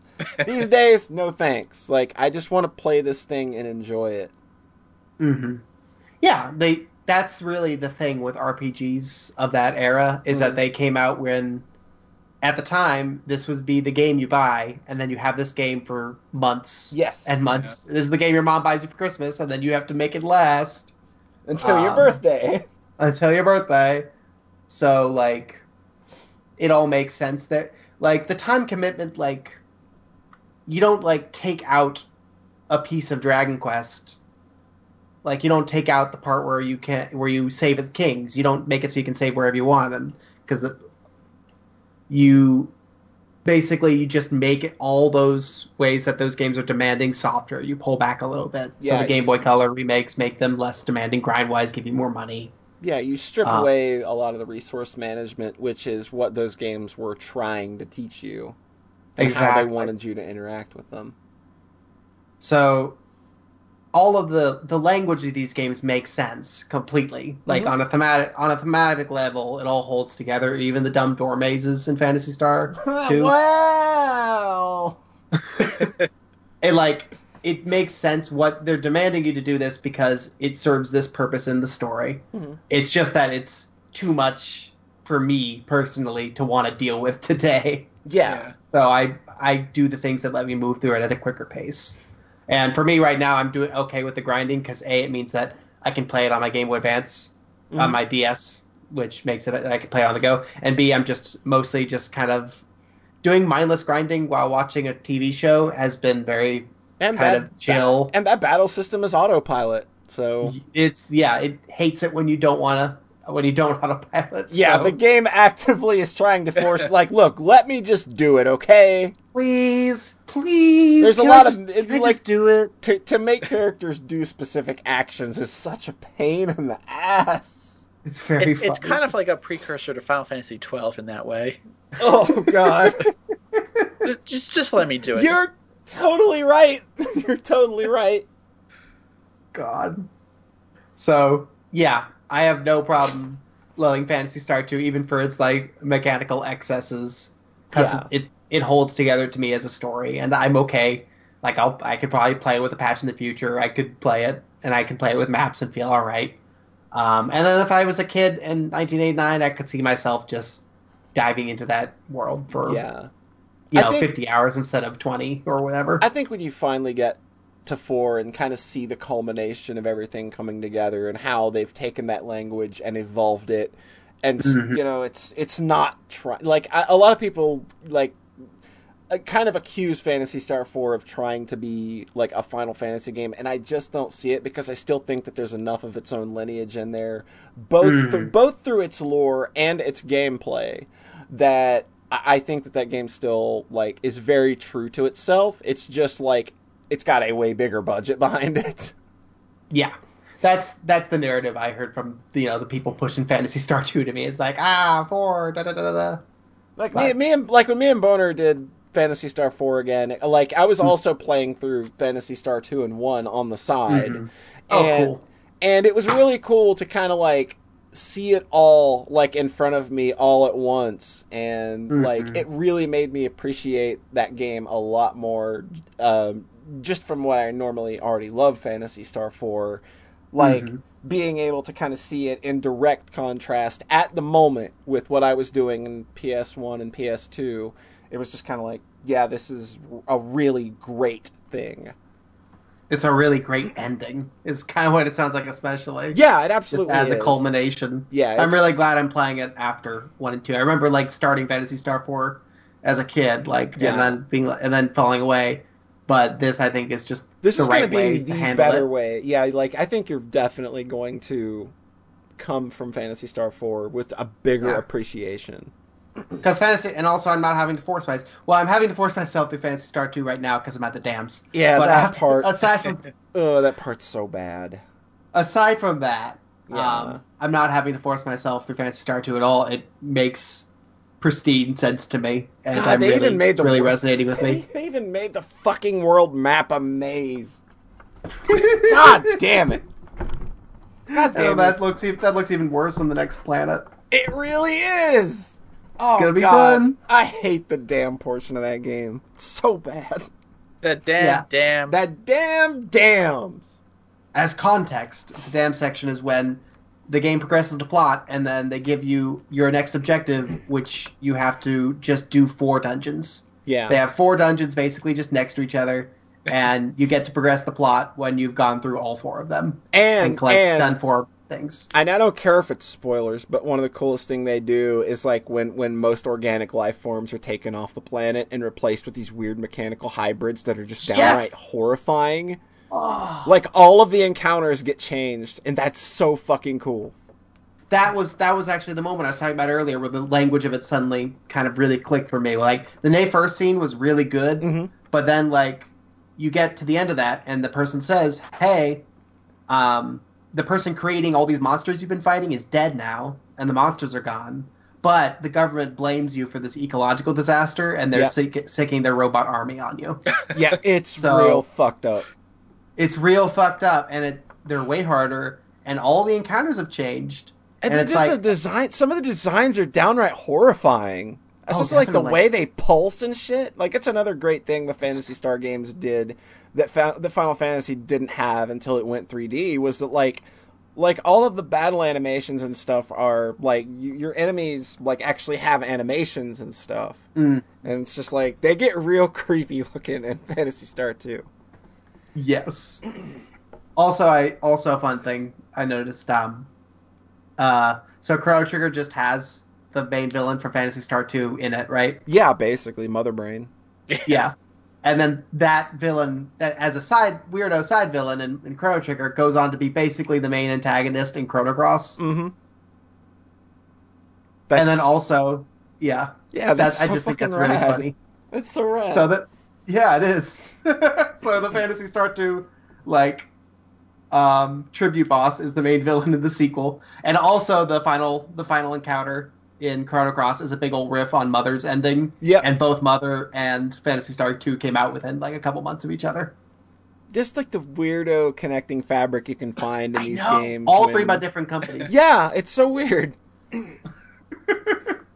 I really appreciate Phantasy Star 2. I basically feel like I'm just moving through this progression where I started with 1, playing 2, playing the weirdo Game Gear game, playing Phantasy Star 4, and then I'm probably going to play Skies of Arcadia, and it's going to be just like feel really good and perfect. Skies is so good. I think that might be my favorite of the bunch because it has that kind of that optimism. Yeah, it's upbeat. Yeah, it looks like it could just be one of my favorite games ever. Like these are all fantastic, and Sky's like of all of them, that one might be the most John game, just of the bunch. It could be. And I can see that. I really like Sega. Sega's and I think that's any other Sega thoughts there. Not a Sega thought, but you mentioned Chrono Trigger a second ago. Yeah. My thought with that game is always that kind of each era is based on a different JRPG series. So like, well, think of it this though: 600 AD is obviously Dragon Quest. Like 10,000 BC, like 10,000 BC is obviously Final Fantasy because it's like nuts there. And then 2300 is Phantasy Star. Phantasy Star, and there's a Mother Brain. And there's a Mother Brain, and there's cities and domes. Yep. Like, holy shit! I never fucking thought of this parallel before now. Rhett, you just blew my fucking mind. It kind of breaks because I don't know what the what like 65 million BC would be. Like, it's not entirely derivative, but like, a lot of that theory makes fucking sense. The Phantasy Star and Dragon Quest ones especially are That's pretty especially good. Especially with the Vegas fight. It's like, hey, let's take this thing that these games have been doing for a million years and just like punch it up to 11. Yeah. Just like and it's the best. So it's just the best evil wizard at the top of a tower ever. Oh god, yeah. Fucking Magus Castle's the best dungeon in a video game ever. That's the funniest thing. Basically, with Chrono Trigger being my first JRPG, is then continuing onward and then realizing it's a pastiche of all these amazing things. I had never really thought of that before, and now it just makes that game mean even more, I think. Yeah, it totally. I mean, it was the dream team basically. Yeah, it was. Yeah. Yeah. And they literally named that boss Mother Brain. Yep. That's a special game. That's goddamn. Chrono Trigger's real good. Fucking yeah, it is. Let's that... stream it again. So good. I thought about it. Honest to God, I did. That's so funny. Because I play that game once a year, and I was just like, what if I just stream it again?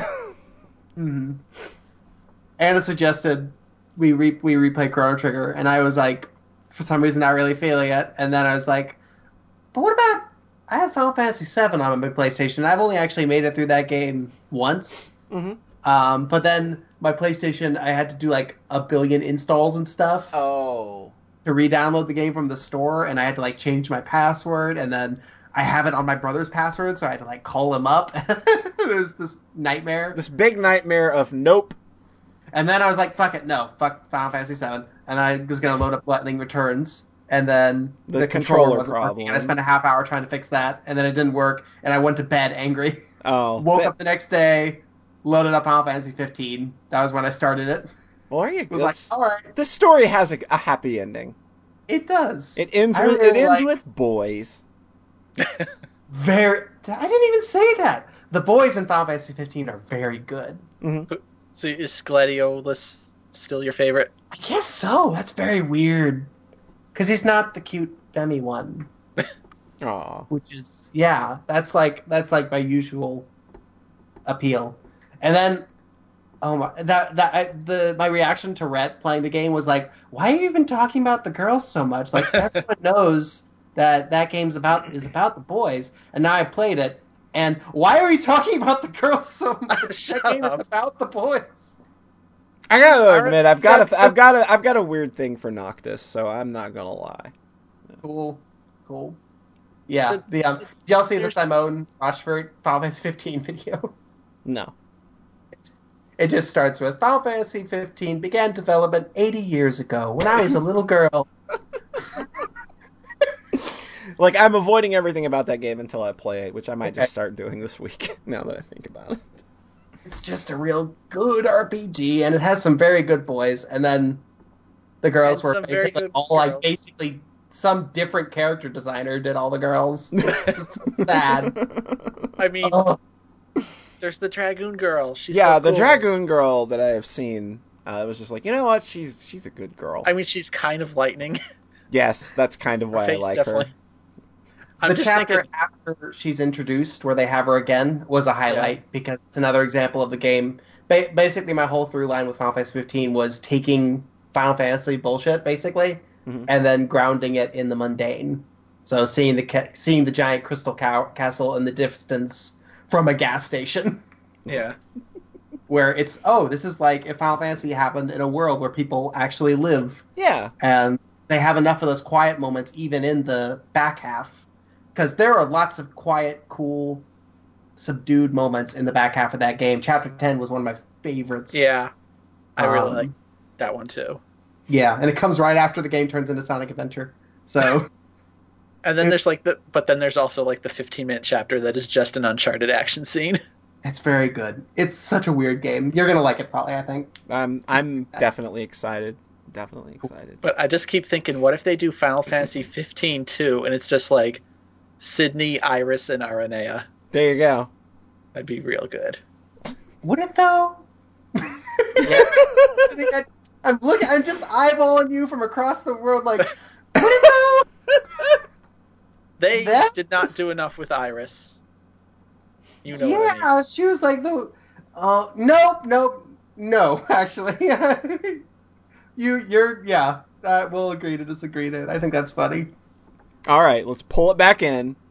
All right. Phantasy Star 2 is good. That was the RPGs are good power hour. There you go.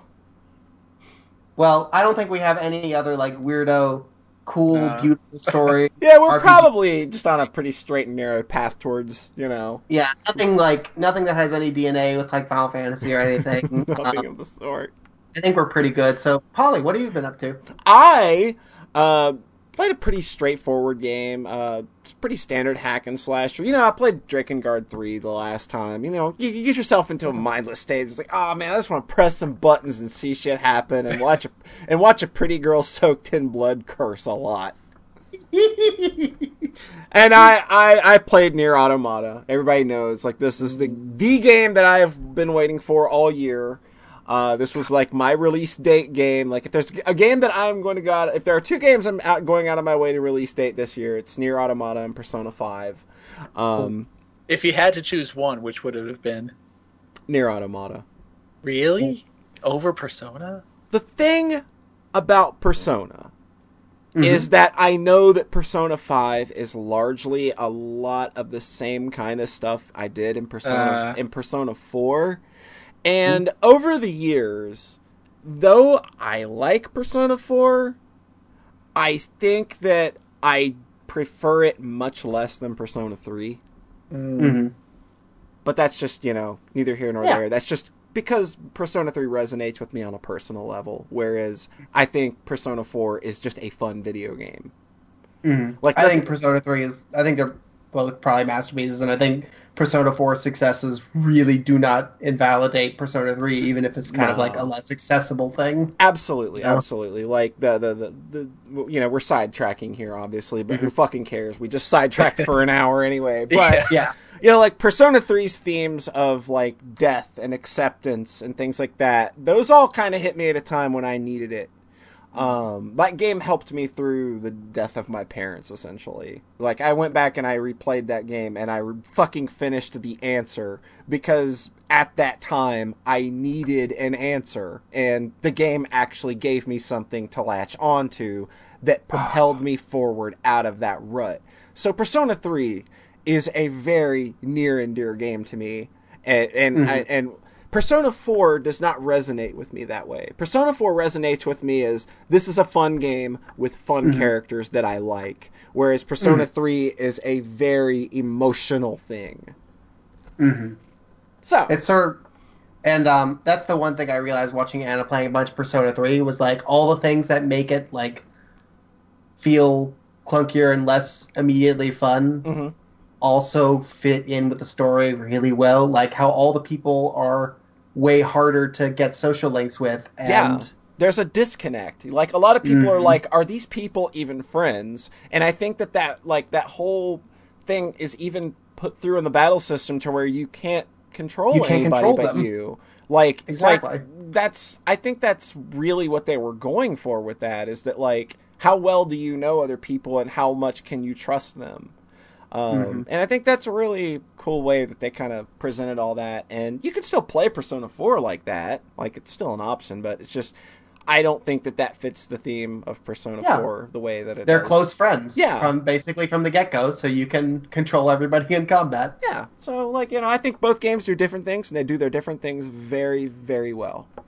Yeah. That said, we're going to get into Nier Automata, and I want to preface this by saying that I'm not going to spoil anything. I'm going to dance around everything that this story involves, because I know that, one, it just came out, and I know of 3 people off the top of my head that are just starting to play it, and I know that John and Rhett want to play it at some point as well. And this is a game ripe for a spoiler cast in the future. And I really I want to go ahead and put that on the table, that I really do want to spoiler cast this game in the future. But all I will say about the story is that it's not a story that's trying to put itself over with obfuscation. It's not weird. It's not fucking like mind bending in any way. It's a story that's happening and you're reacting. It's a well-told post-apocalyptic story, and it tackles themes that are often broached in these kinds of games. But the difference is, you've got a mind behind those themes and behind those scenes and behind these characters' creation and writing that is so offbeat and is not going to give you what you want at all. Like, this is like a narrative that is going to pull you in every direction except the way you want to go. And I think that's just, it works so goddamn well. Like, this game has scenes that you've probably seen scenes like it, but you've never seen it presented with the panache and with just the absolute tastefulness that this game gets away with, and just like how well directed everything is, from the music, from the voice acting. Everything about this game and its presentation is goddamn perfect. Like, I cannot praise it enough. I'm sitting here bursting because I just want to be like, and then there's this scene and it's like, and then here's how this other scene is really interesting and cool and weird, and you've never seen it done that way before. But I will save all of that for a spoiler cast in the future, because, like, this game's narrative is worth seeing for yourself.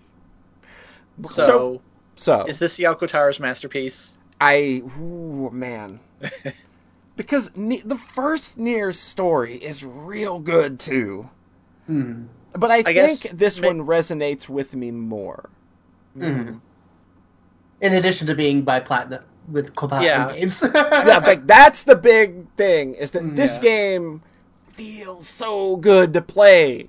Like, I guess what I also meant is that his games typically haven't been particularly accessible. yeah, they're not. Play-wise. And this is like his most accessible work. And it doesn't to quote a character in Virtue's Last Reward, one of my favorite characters, this game's a little bit of an odd bird. Oh, that's a good character. Yeah, it is.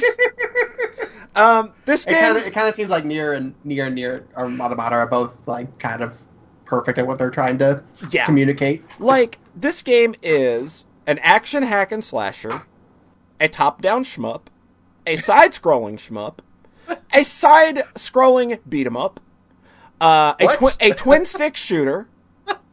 This game has so many hats on its head that it's unfucking believable. And it does them all really well. Like, yeah, like, it's not an in-depth shmup system. It's just like, hey, I'm shooting forward with my machine gun, and I can use my physical attack to just erase bullets, and it feels good, and I can just run up on enemy ships and slice them to pieces, because that's way more fun. So, you know, you've got your cool flying segments, and then, like, when you're on foot, you've got this just gorgeous platinum games feel where your characters are responsive. They feel fantastic to play. Like one of the best things about this game is, like, the combo system is almost fucking limitless, because you can equip 2 sets of 2 weapons. So that gives you 4 weapons at your disposal. Every weapon in the game, like, has certain chain combos that you can do with it, and they can flow freely into one another from weapon to weapon. And as you level those weapons up, they get more, like, the combos get more varied. So, like, it is possible to, like, start a combo on the ground and, like, do, like, 5 or 6 hits on the ground, launch the enemy into the air, chase them into the air. We're still on the first weapon, by the way. Like, do 4 or 5 more slashes, switch to your second weapon set with just 1 button, start slashing away with another weapon, and then end with, like, just slamming a fucking hammer down on them. That's the thing I remember someone complaining about in Revengeance that didn't even occur to me, is that you can't just switch between main weapons with 1 button. You have to go into a menu. Yeah, that kind of, like, it breaks the flow. I just never of used things. the other weapon. Yeah. I just didn't use the other weapons. I just didn't use used the them at sword. all. I was about to say the problem with Revengeance is that it only had 1 weapon. I literally forgot there were the other things. Yeah. Yeah. Like, and to be fair, this game kind of has that problem, but it's more or less that, like, there are 4 weapon types, and I think there's 10 of every weapon. Weapon type, and I think there are 3 fist weapons, which, like, that, like, the fist weapons are so good. Oh, that sounds good. But, like, I never really felt like anything felt better than, like, the starting swords that you have. And that's fine, like, because they fit my playstyle. I like really just fast in and out, like, I'm gonna, like, launch multiple enemies into the air at once and then slam them down with a big-ass sword. That was my experience with Aria of Sorrow, where I basically just stuck with the quick slashy rapier weapons for the entire game, which was funny. But yeah, and okay, so, like, you guys played the demo, right? Yeah. That's the intro. Oh yeah, John just played the demo, and he has feelings about a certain boy android. No, I have feelings about that whole thing. That whole experience is. I was like, so mad when people were like, "Oh, the shmup sections are distracting." It's like that's what? kind Are of the you coolest kidding part. me? Like, they do so much cool shit with the shmup sections in that game. It's always Yeah, I love fun. that there's actually more of it in the final game. Oh, there's a ton of it. It's so good. I want to just eat those camera angles. Yeah, that's what made it that camera.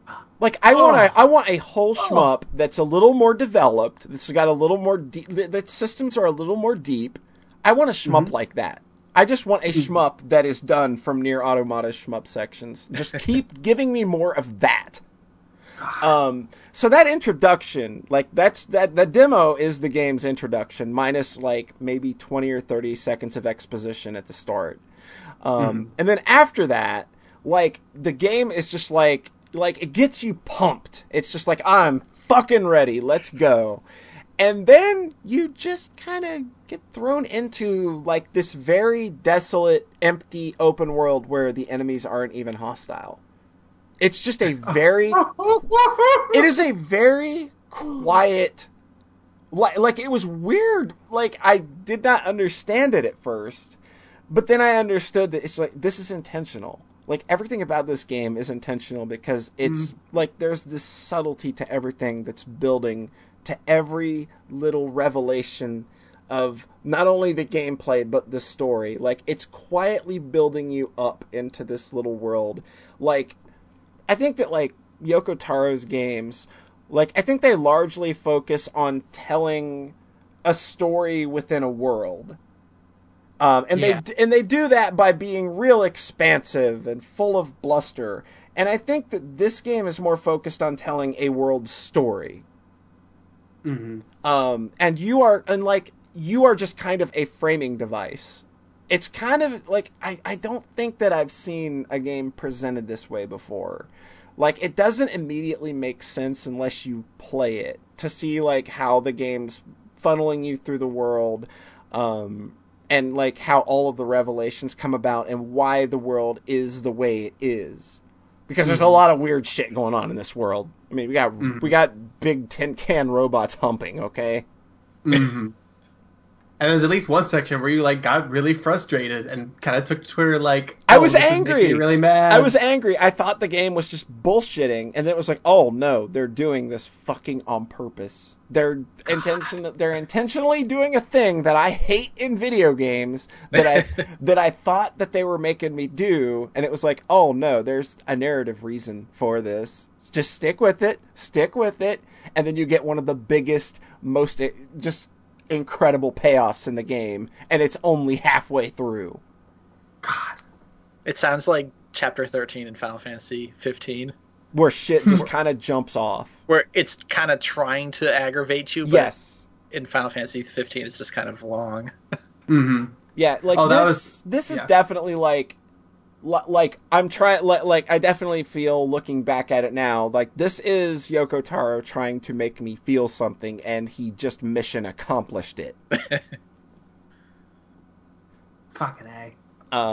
But, oh my god. So there is, like, an open world element to this game. That's what's so weird. Like, I kind of, based on the demo, I thought it was going to be more, like, mission-based, like, here's a level, and a boss at the end. So it actually is, like, open world. It's open world, but, like, it doesn't feel like it at first. It doesn't feel like there would be any kind of structure to how are missions going to fit into this world. It's largely desolate. It's empty. It's barren. It's post-apocalyptic. It's like, where the fuck is everybody? Why is this world so empty? And it's completely justified. And there's a lot of side stuff that you can do, but none of it, like, at all is mandatory. You can engage with the side quests and stuff if you want. They add a little more lore to things. They expand on things. They might just be, like, cute little callbacks to Drakengard and Nier. And that's another thing this game does really well, is that it knows its lore. It knows that it has a passionate fan base that loves its lore, and it puts all of that stuff in there, but it does it without alienating anybody that isn't familiar with it. Like, it's not in your face. Like, there are things that are important from those games that are in this game, but if you don't know the lore behind it, it's not that big a deal. Like, you're not, like, I don't know how they managed to balance that so well, because I honestly thought, like, at some point, like, there was a big reveal of, I'll just say, something that should be there that I don't know how that's there. Without, like, I can't really say what it is. Yeah. But it's just like, oh, you just made it make sense from a lore standpoint, and from the standpoint of somebody that's new to this. Like, it's so fucking smart. I don't know how they fucking did it. I saw a great tweet, and I think John saw it too, because I probably saw it because he favorited it. It said, Nier Automata is an open world game where the reward for every quest you beat is being sad for 15 minutes. Basically. Yeah, like there are really good stories in the side quests. Like, and that part is really good to engage with. Like I'm going to go ahead and spoil one because it comes early and it's not the hardest hitting. But like there's a dude that's been stealing parts of Yorha machines to create a companion, and you're kind of given the option of like letting this guy go and just being like, you know what, dude, you just do you, and we'll just pretend we didn't see this, or like not worrying about the quest. I don't know if like you can turn him in or not. Like I never tried, so I was just like, you know what, dude, you do you. And then like I'm out and I'm doing a main story mission. And I get an email, and I check it. It was like, oh, hey, that guy, that thing that he was building, it came alive, and then it killed him. I was like, oh, well, fuck. And you get that just like in this dry email. It's just like, oh, okay. But all the main story missions, like, they actually managed to make them work in that world, because what doesn't appear like level design at all gets turned into level design just by the way that they set the enemies up in the stages, the way they fly big-ass bosses in, the way they can change the world if they want. It's, man, go play Nier Automata. I liked in the demo where what you thought was level design was actually the boss. Yes! That's so good! Oh, my God. God, hitting the boss with its own arm. Oh. That's probably nothing too. I forgot how crazy that demo gets right at the end. Yeah. And that's probably nothing compared to the full game. It's nothing, believe me. It's like the things you are going to see, the stories you're going to be able to tell when you find your way through this game. And I urge you, see all 3 routes beginning to end and all of the branches at the end of C. Cool. Everything about this game is worth seeing. And there's a thing that they do for the final one. I'll say, it's so fucking Yoko Taro. Oh my God. Does Raiden show up in Rules of Nature's Play? No. It is okay.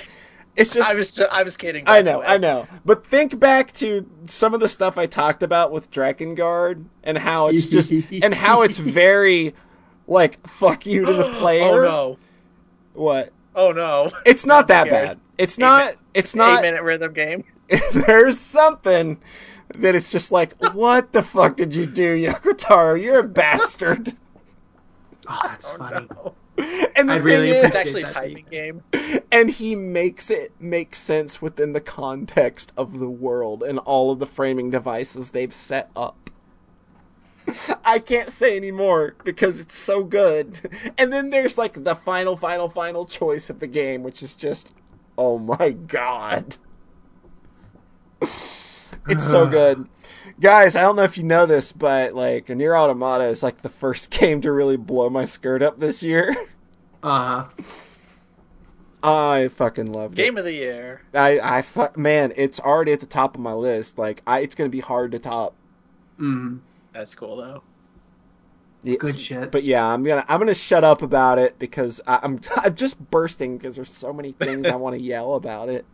We'll definitely have that spoiler cast. We That's have gonna be a blast. We have to because that game's so good. Jeez, I'm very excited. This is a John game through and through. Oh, really? I was hoping it'd be a Rhett game. It's a Rhett game too. That's the thing. That's the like platinum. it's got all of the crazy shit that you want, but it's also got a lot of this mind fuckery bullshit that's gonna. But it's still all straightforward. It's not hard to understand. It's so. I don't know how they balanced it this way. Like it's just expert storytelling. It's not a good video game story. It is just a good story. Worth experiencing. So, was he lying when he said, "Don't expect much from the scenario that I wrote"? Fucking no.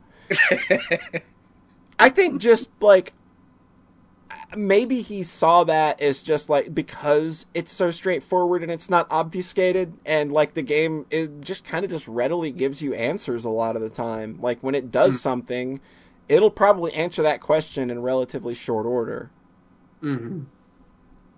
So, I had a long talk with a few people about just kind of Yoko Taro's marketing presentation, because it is a weird thing. He's a weird man, but Yep. I want something from him again now. Yeah. This just seems really cool because it seems like a climax of like we were talking about Sega and like those stories, but then like the Yoko Taro story and the Platinum Games story and just these threads. Like Yoko Taro coming to like everything culminating with this game, feeling kind of like his masterwork. Or his breakout, maybe. Cause like this is definitely a breakout title because people are talking about this. Critical appeal and mass. Like, yeah, because Dragon Guard 3 didn't have that. No. Like he's going like that man's going to get a hell of a budget for whatever he does next, and he's going to go off the fucking wall with it. Excellent. I hope Platinum finds work after this. I really do. I really do, because with Scalebound being canceled and with all those Activision shitty games that they did. And Activision has kind of stepped back from all that stuff. Like, I don't think they're doing any third-party stuff now. Yeah, so... It's interesting. John was mentioning stories, and he goes Platinum Games, and I'm like, oh, I hope this isn't the end of their story. Yeah. Man. It's weird. Weird shit. So yeah, did they announce Revengeance 2, or is that not? I don't think Konami makes video games Konami either. True. That's a sad story. Yeah. Bummer. God. Bummer. But Nier Automata is not a bummer. No. I'll say nothing. I will say nothing. I'm just gonna say I think that people should play this game. It's got all of the accessibility. There's so many ways to customize that game to tailor it to how you would want to play it or the level of difficulty that you would want. Yeah. Like you can make the game play itself for you almost. Like I tried with the easy mode and the easy mode chips that they played around with. I played around with that for a bit. It's just like, you know what? Like I'm glad that a thing like this exists. Like I'm glad that there's that accessible of a mode for people that want to, because it's just as valid a way, and there are no achievements or anything for beating the game on any difficulty. So, and you can actually buy trophies with in-game currency. Oh, is that in-game? I didn't know that. Yeah, you can just go you have 500,000 gold, just go buy the platinum trophy. What? It's that pointless. That is amazing. I saw some people saying you buy trophies, but I thought it was literally a PSN purchase. It's literally you beat the game 3 times and there's a trophy shop. And you just buy it with your in-game money. So do you have the platinum now? No, I didn't do it. Oh, you should. You got to. I didn't have them. Well, I can't say anything. Gotcha. Oh. Anyway, Nier Automata's great. Everybody go play it. Anybody else got anything to talk about? I have one more thing. Go for it. Mm-hmm. No Man's Sky updated again. Uh-oh. I thought we said this wasn't going to be any more bummers. Nope. No bummers. I'm kidding. So what did No Man's Sky do? No Man's Sky updated, and they added cars now that you can drive around. What? Yeah. Did you see the trailer or not? No, because I don't care about trailers. Oh, you don't care. And I care even less about No Man's Sky. Okay. So yeah, there's space vehicles now. There's a hovercraft and a big kind of a buggy and a tractor trailer thing. Mm-hmm. That's incredibly unfun to drive because it's so slow. Oh no. So it's just kind of a big update that's a lot of the little quality of life stuff as well. It's just man, all this should have been in the game earlier before now. It's because now there's stats on your ship that's Mm-hmm. this one got a 9% modifier to your attack or your shields. And it's just all of that shit that was Yeah. supposed to be in there day one. Yeah. And they added a second currency and kind of changed how blueprints are distributed because the old way was really stupid. Mm-hmm. But then like by having a second currency, it's just like, oh, you kind of admitted that everybody broke the old economy because you can just stand by your farm and get infinite money. It definitely sounds like everything they're doing at the moment is reactionary to kind of like... Or just like finishing the game. The game, maybe listening to feedback. I don't know at this point what they're listening to. Like, it just kind of feels like maybe at least they feel obligated, and I think that's a good thing. But like, the previous update was really good, and I think this one just kind of feels a little more aimless and scattershot because just kind of little things here and there without like the base building in the previous update was like a central mechanic that the whole game could start to revolve around, and this is just like, I don't know, cars that you can drive. Sure. And like when with no building giant space dicks. No. So what do you think this game kind of looks like now from someone who's never played it? Like, what do you think that experience would be like? I don't think this update changes much because the previous update just kind of turned it like, hey, space Minecraft. And like, this is just like a little extra on the sides, really. Like, it seems a lot more underwhelming considering like the 3 months or so since the last update. Yeah. There's one crazy thing in this update that it does, though, that like is so kind of inconsequential, but it's a promising start. Mm-hmm. When you build a base now, like, you can upload them to the Steam Workshop, and like you can actually load other people's bases and just be teleported there. Mm-hmm. But apparently, you can actually in the universe now find another player's base just without having to download it. It'll just be there. Okay, so... Because, like, there's this one area in the game where a bunch of people were like, let's all go to this one spot. Mm-hmm. And, like, this update comes out, and they all of a sudden can see each other's bases, and that's, like, kind of cool. Yeah, that's just like kind of a delivery on a premise. Yeah. Yeah. I mean, you can't still see each other, but, like... It's super weird, like, finally having some sort of permanence exist in the universe besides just naming stuff.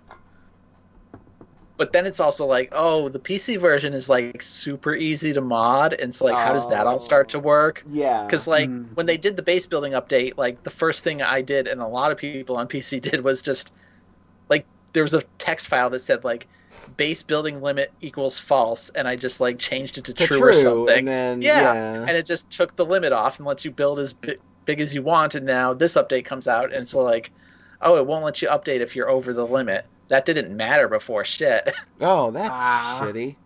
Yeah, so, like, I don't know, that game is kind of weird and aimless now. And they also, the other really crazy thing about this update is they changed how the game looks dramatically. Yeah, I don't like this at all. Like, the screenshots actually hurt my eyes. They added HBAO, which is Horizon-Based Ambient Occlusion, but, like, the way they did it just makes everything super kind of glowy. Yeah, it hurts my eyes. Super bright. And they changed like the default kind of color temperature of the game to accommodate for this. It's way more saturated. Yeah, that's the word I was looking for. So like on PS4 it looks pretty good, but on PC, like, that's the funny thing, is that the PC version like runs a lot slower after this update now. Like, everybody's frame rate kind of went down a bit. So the first thing I did was turn off the HBAO, and then like the new colors are just kind of awful looking without it. Yeah. And then like you can go in and change the like color settings to vintage, which makes it look basically how it did before the update. And it's just like, it's super weird that a game that is so defined by how its art style looks, dramatically changed how it looks with an update. Like, that is some weird, like, revisionist history stuff going on here. Yeah, I really, like, as soon as I saw you posting the screenshots, I was like, man, this is just a downgrade. Like, that would have just left well enough alone. That was with the HBAO turned off, because it slows my PC down. Yeah. Like, I've seen screenshots of it on PS4, and it does look good at times, but it looks so different and saturated. Yeah, it's so... kind of crazy that they changed it. Yeah. And the other thing this update added was photo mode, which is probably the biggest actual thing they did to it. What's that? Because photo mode is like, it just pauses the game and lets you free aim the camera around. Oh, okay, that's cool. So like you can get like exterior shots of your spaceship now, like in space and stuff. And the craziest thing in photo mode is that you can move the sun around. What? You just point it and press. Yeah, you just point where you want the sun to be and press F. Oh, that's so you can just make all the sunset pictures you want. All right. You can just scroll the sun around and like change time of day, and it's that stuff's really neat actually. Yeah, that feels like debug shit. Yeah.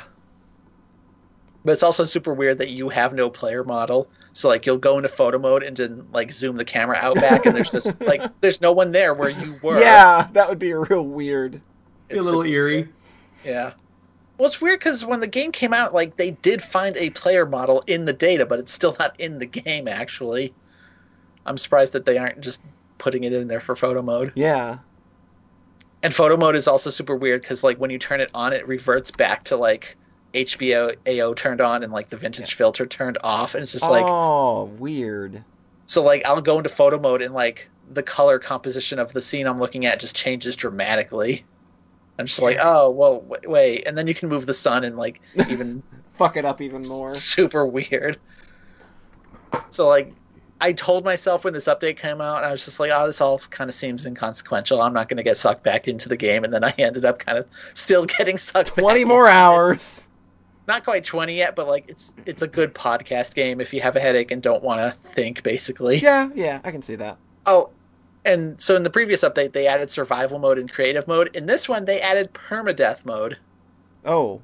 Which is just like, who asked for this? Yeah, like, I'm sure, I guess it was probably a pretty easy thing to put in, but why? And then they added an achievement for getting to the center of the universe on permadeath, which is just like super evil because no one's ever going to get that. So I was like, who wanted permadeath mode? And then I looked on Twitch and a bunch of people were streaming to permadeath mode, so I guess maybe there is an audience for that. I mean, like if there's a thing that would be really stream friendly, that would be it. True. And they made survival mode a little more balanced because before it was just like, oh, you get into a fight in space, you're fucking dead. Mm.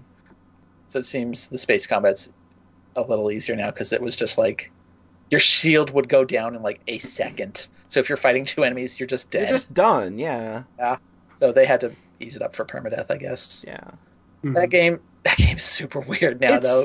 It's weird, but I mean, like it had a bad start. Like I was straight up 255% against it just because of all the lies and just the way that it was marketed and all that shit. But the fact that there are still people dedicated not only to making sure that it's updated, but the audience is, they've still got their little corner of the internet. Yeah. And I think that that's cool that they're still working on that game in a way that's substantial. I think that's actually really cool because I just thought they were going to disappear.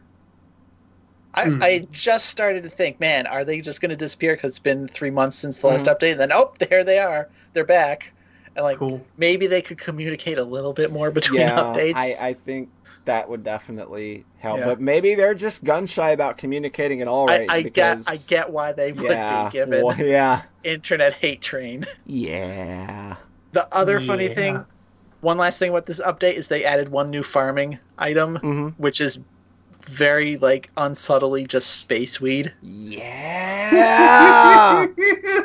Like the description is something like, this weed grows in dank environments. Fuck yeah, I was like, God. You are so dumb. Can you get fucked up on it? I don't know. I haven't actually made any yet. I don't think you can actually do anything. You should make some and then eat it. Yeah, No Man's Sky is a weird thing now. Like, just all the little side stuff that they... Because, in the original game, when you went to a space station, there'd be, an NPC there, and you couldn't understand their language. Mm-hmm. And then in the first update, they added 2 more NPCs that would always be there that all spoke English. And that was, kind of super immersion breaking. That, the base building isn't compatible with the whole language stuff, so we're just going to ignore it. Mm-hmm. Mm-hmm. And in this update... was I roboting there? No, you're good. No. So in this update, every space station, they added 2 more NPCs who all speak English. So it's just now kinda, 4 to 1. Yeah, we're kind of throwing that whole language thing out the window, it sounds like. It just starts to feel bolted on when, now 80% of the aliens speak English. And it's just like, oh, there's just a vendor here now. Yeah. In every space station. That's probably for the best, honestly, because honestly the language system sounded so convoluted and stupid starting out. I mean, it was interesting, but I don't think... It didn't sound well executed to me. It's just kind of weird because all the NPC models, all they ever do is kind of sit and look at their phones. Yeah, yeah. So, like, when it was one, it was acceptable, but now when it's, like, 5 in the same room, all just staring at their little iPads. Real fucking weird. Just, like, it's real weird. It's just like, you guys are just running out of room now in this room. There's just a bunch of guys just staring at their phones all the time. It's social commentary, man. It is. Sounds like my family gatherings. Oh, God. With all these millennials. Y'all... So, is that it? That's right. Yeah, that's it. Well, I've got one tasty new segment before we move on to news. Oh, what would that be? And that's my Hannibal update. Okay. Hannibal update 2017. So last time I was watching it, I'd watched like half the first season. And I thought it was like kind of a garbage show that I was really enjoying. Right. I was really starting to lose interest by the end of the first season because it was just the procedural and nothing was happening. Yeah. And then like, oh, this guy makes violins out of people's vocal cords and while they're still alive. And, oh my God. And then they got to the end of the first season, and then I realized what the problem was, and that's that Hannibal was getting away with everything all the time, effortlessly, and no one was ever suspecting him of anything. Yeah, that gets boring. So it was basically like Death Note if Light never kept getting away with everything. Yeah. Yeah. Then, end of the first season, the main character suddenly is like, hey, what about this guy? And now there's suddenly like conflict and things are interesting and the story's started. So I've watched most of the second season now and it's a lot more engaging because there's like a plot. Yeah, like I think that it's cool to spend a good amount of time setting up things like that, like, you know, establishing your character and having fun with the idea while you can. But it has to go somewhere for me to remain interested. Yeah. And it's just that the first season is 13 40-minute episodes. That's a 26-episode anime before the story starts. So basically, they should have gotten to that point at around episode, 6, at least. Yeah. Is kind of my thinking. I get you. And I wanted to bring it up because, A, I was impressed with how much better the second season was. Mm-hmm. B, there's a point where somebody's like, do you think Hannibal would really, cook and eat people? And then they point out, well, he did make a joke about eating my tongue at a dinner party the other day, which is obviously the thing that Hannibal does through all of the media is he makes the little looks at the camera in the office the and little nod and wink. I love having friends for dinner. I'd love to have your wife for dinner. I'd love to da da da da. Yeah, yeah. And then they have someone call him out on it, and then the the big detective goes to one of Hannibal's dinner parties. And then it's like, hey, good to see you, Hannibal. I'm afraid I can't stay. I've got to run. Hey, can I take some food to go? Oh. And Hannibal's like, yeah, how about I get you some from the kitchen? Oh, no, just let me I'll just have a box. I've already got this right here, you know. I mean, if that's okay with you. Sure, just... Oh, shit. Eat them soon before the meat spoils. Oh my God. And then he takes it to a lab. Dun dun dun. God. Wait, he's not just eating people, he's serving his friends people? Yes. Definitely. Oh my that's God. The whole thing. He feeds people to other people without them realizing. Yeah, it's real fucking dark a little bit. Yeah. But that's an extra level of dark. There's so much good food porn. Because they'll have a picture of him It's actually really amazing. I mean, it always starts with him slapping a human heart on a thing and then cutting it up. But then it goes to him breading it and cracking an egg on his spatula, throwing it down. It's a great meatloaf made of spleen. And then presenting it and wrapping it in clay and baking it and then breaking open the clay at the dinner table and there's flowers everywhere, and it's beautiful. Looks delicious. But yeah. And also, he feeds one guy his own leg, so that's also good. This sounds like a Rhett show. No. Oh, come on. I can hear you over there. Show. I can hear you over there just being like, man, getting this queued up on... I had to bring it up, though, because I told you this show was stupid, right? It is! The latest episode that I watched, someone makes an Iron Man mechanical murder suit out of animal bones and tears people apart in it. What?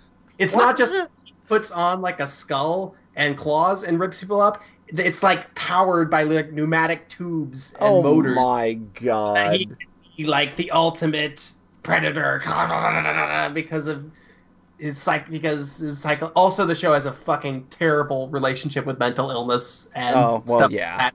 Believe it or not, the Hannibal media doesn't handle that with a very delicate hand at all. God. So, but it's trash, and you're enjoying the trash. God, I am, and that's okay. It's maybe it's like what you would hope for, probably out of the Hannibal media property. Yeah, like you're pretty much getting what you want, really. Here, let's be honest. Especially now that it's really engaging. Actually, with the story. starting to get a chase going.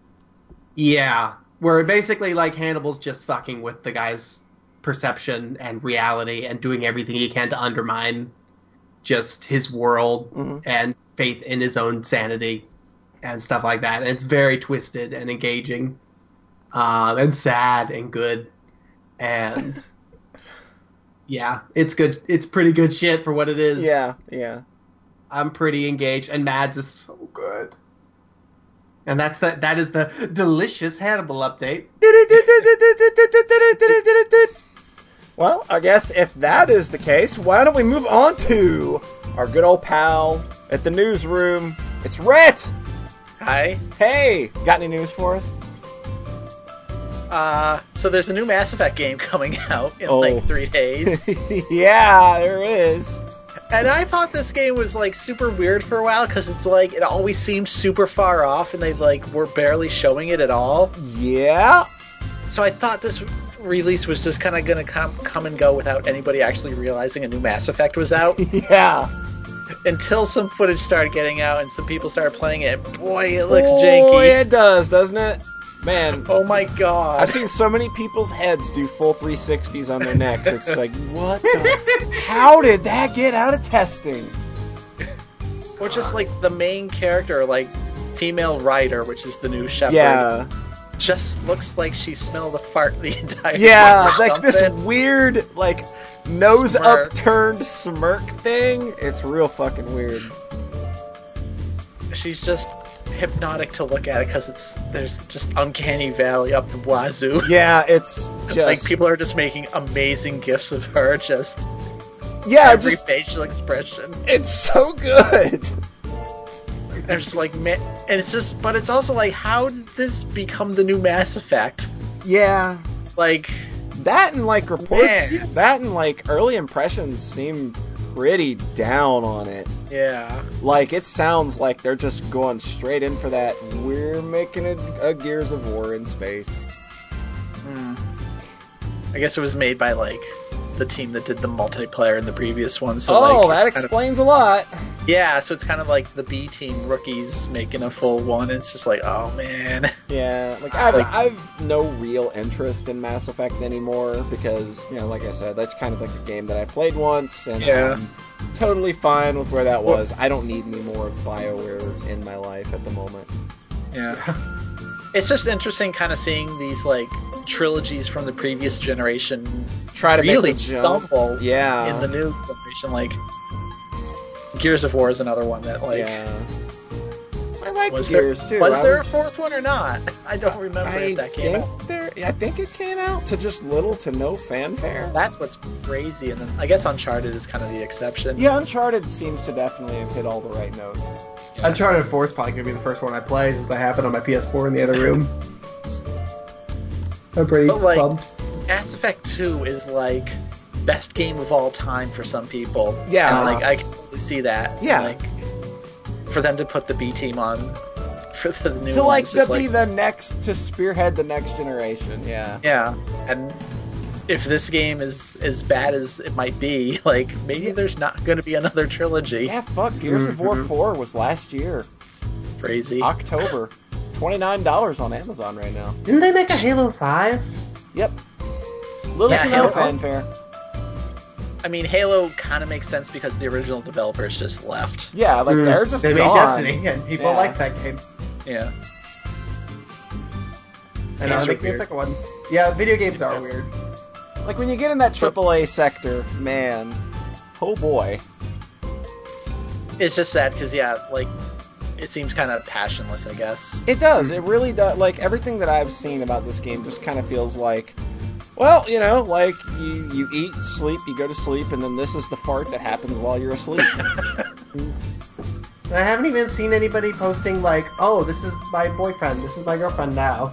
No, it's just What weird. is The that? weirdness and the fact that, like, you know, and like that Rock Paper Shotgun article was real damning.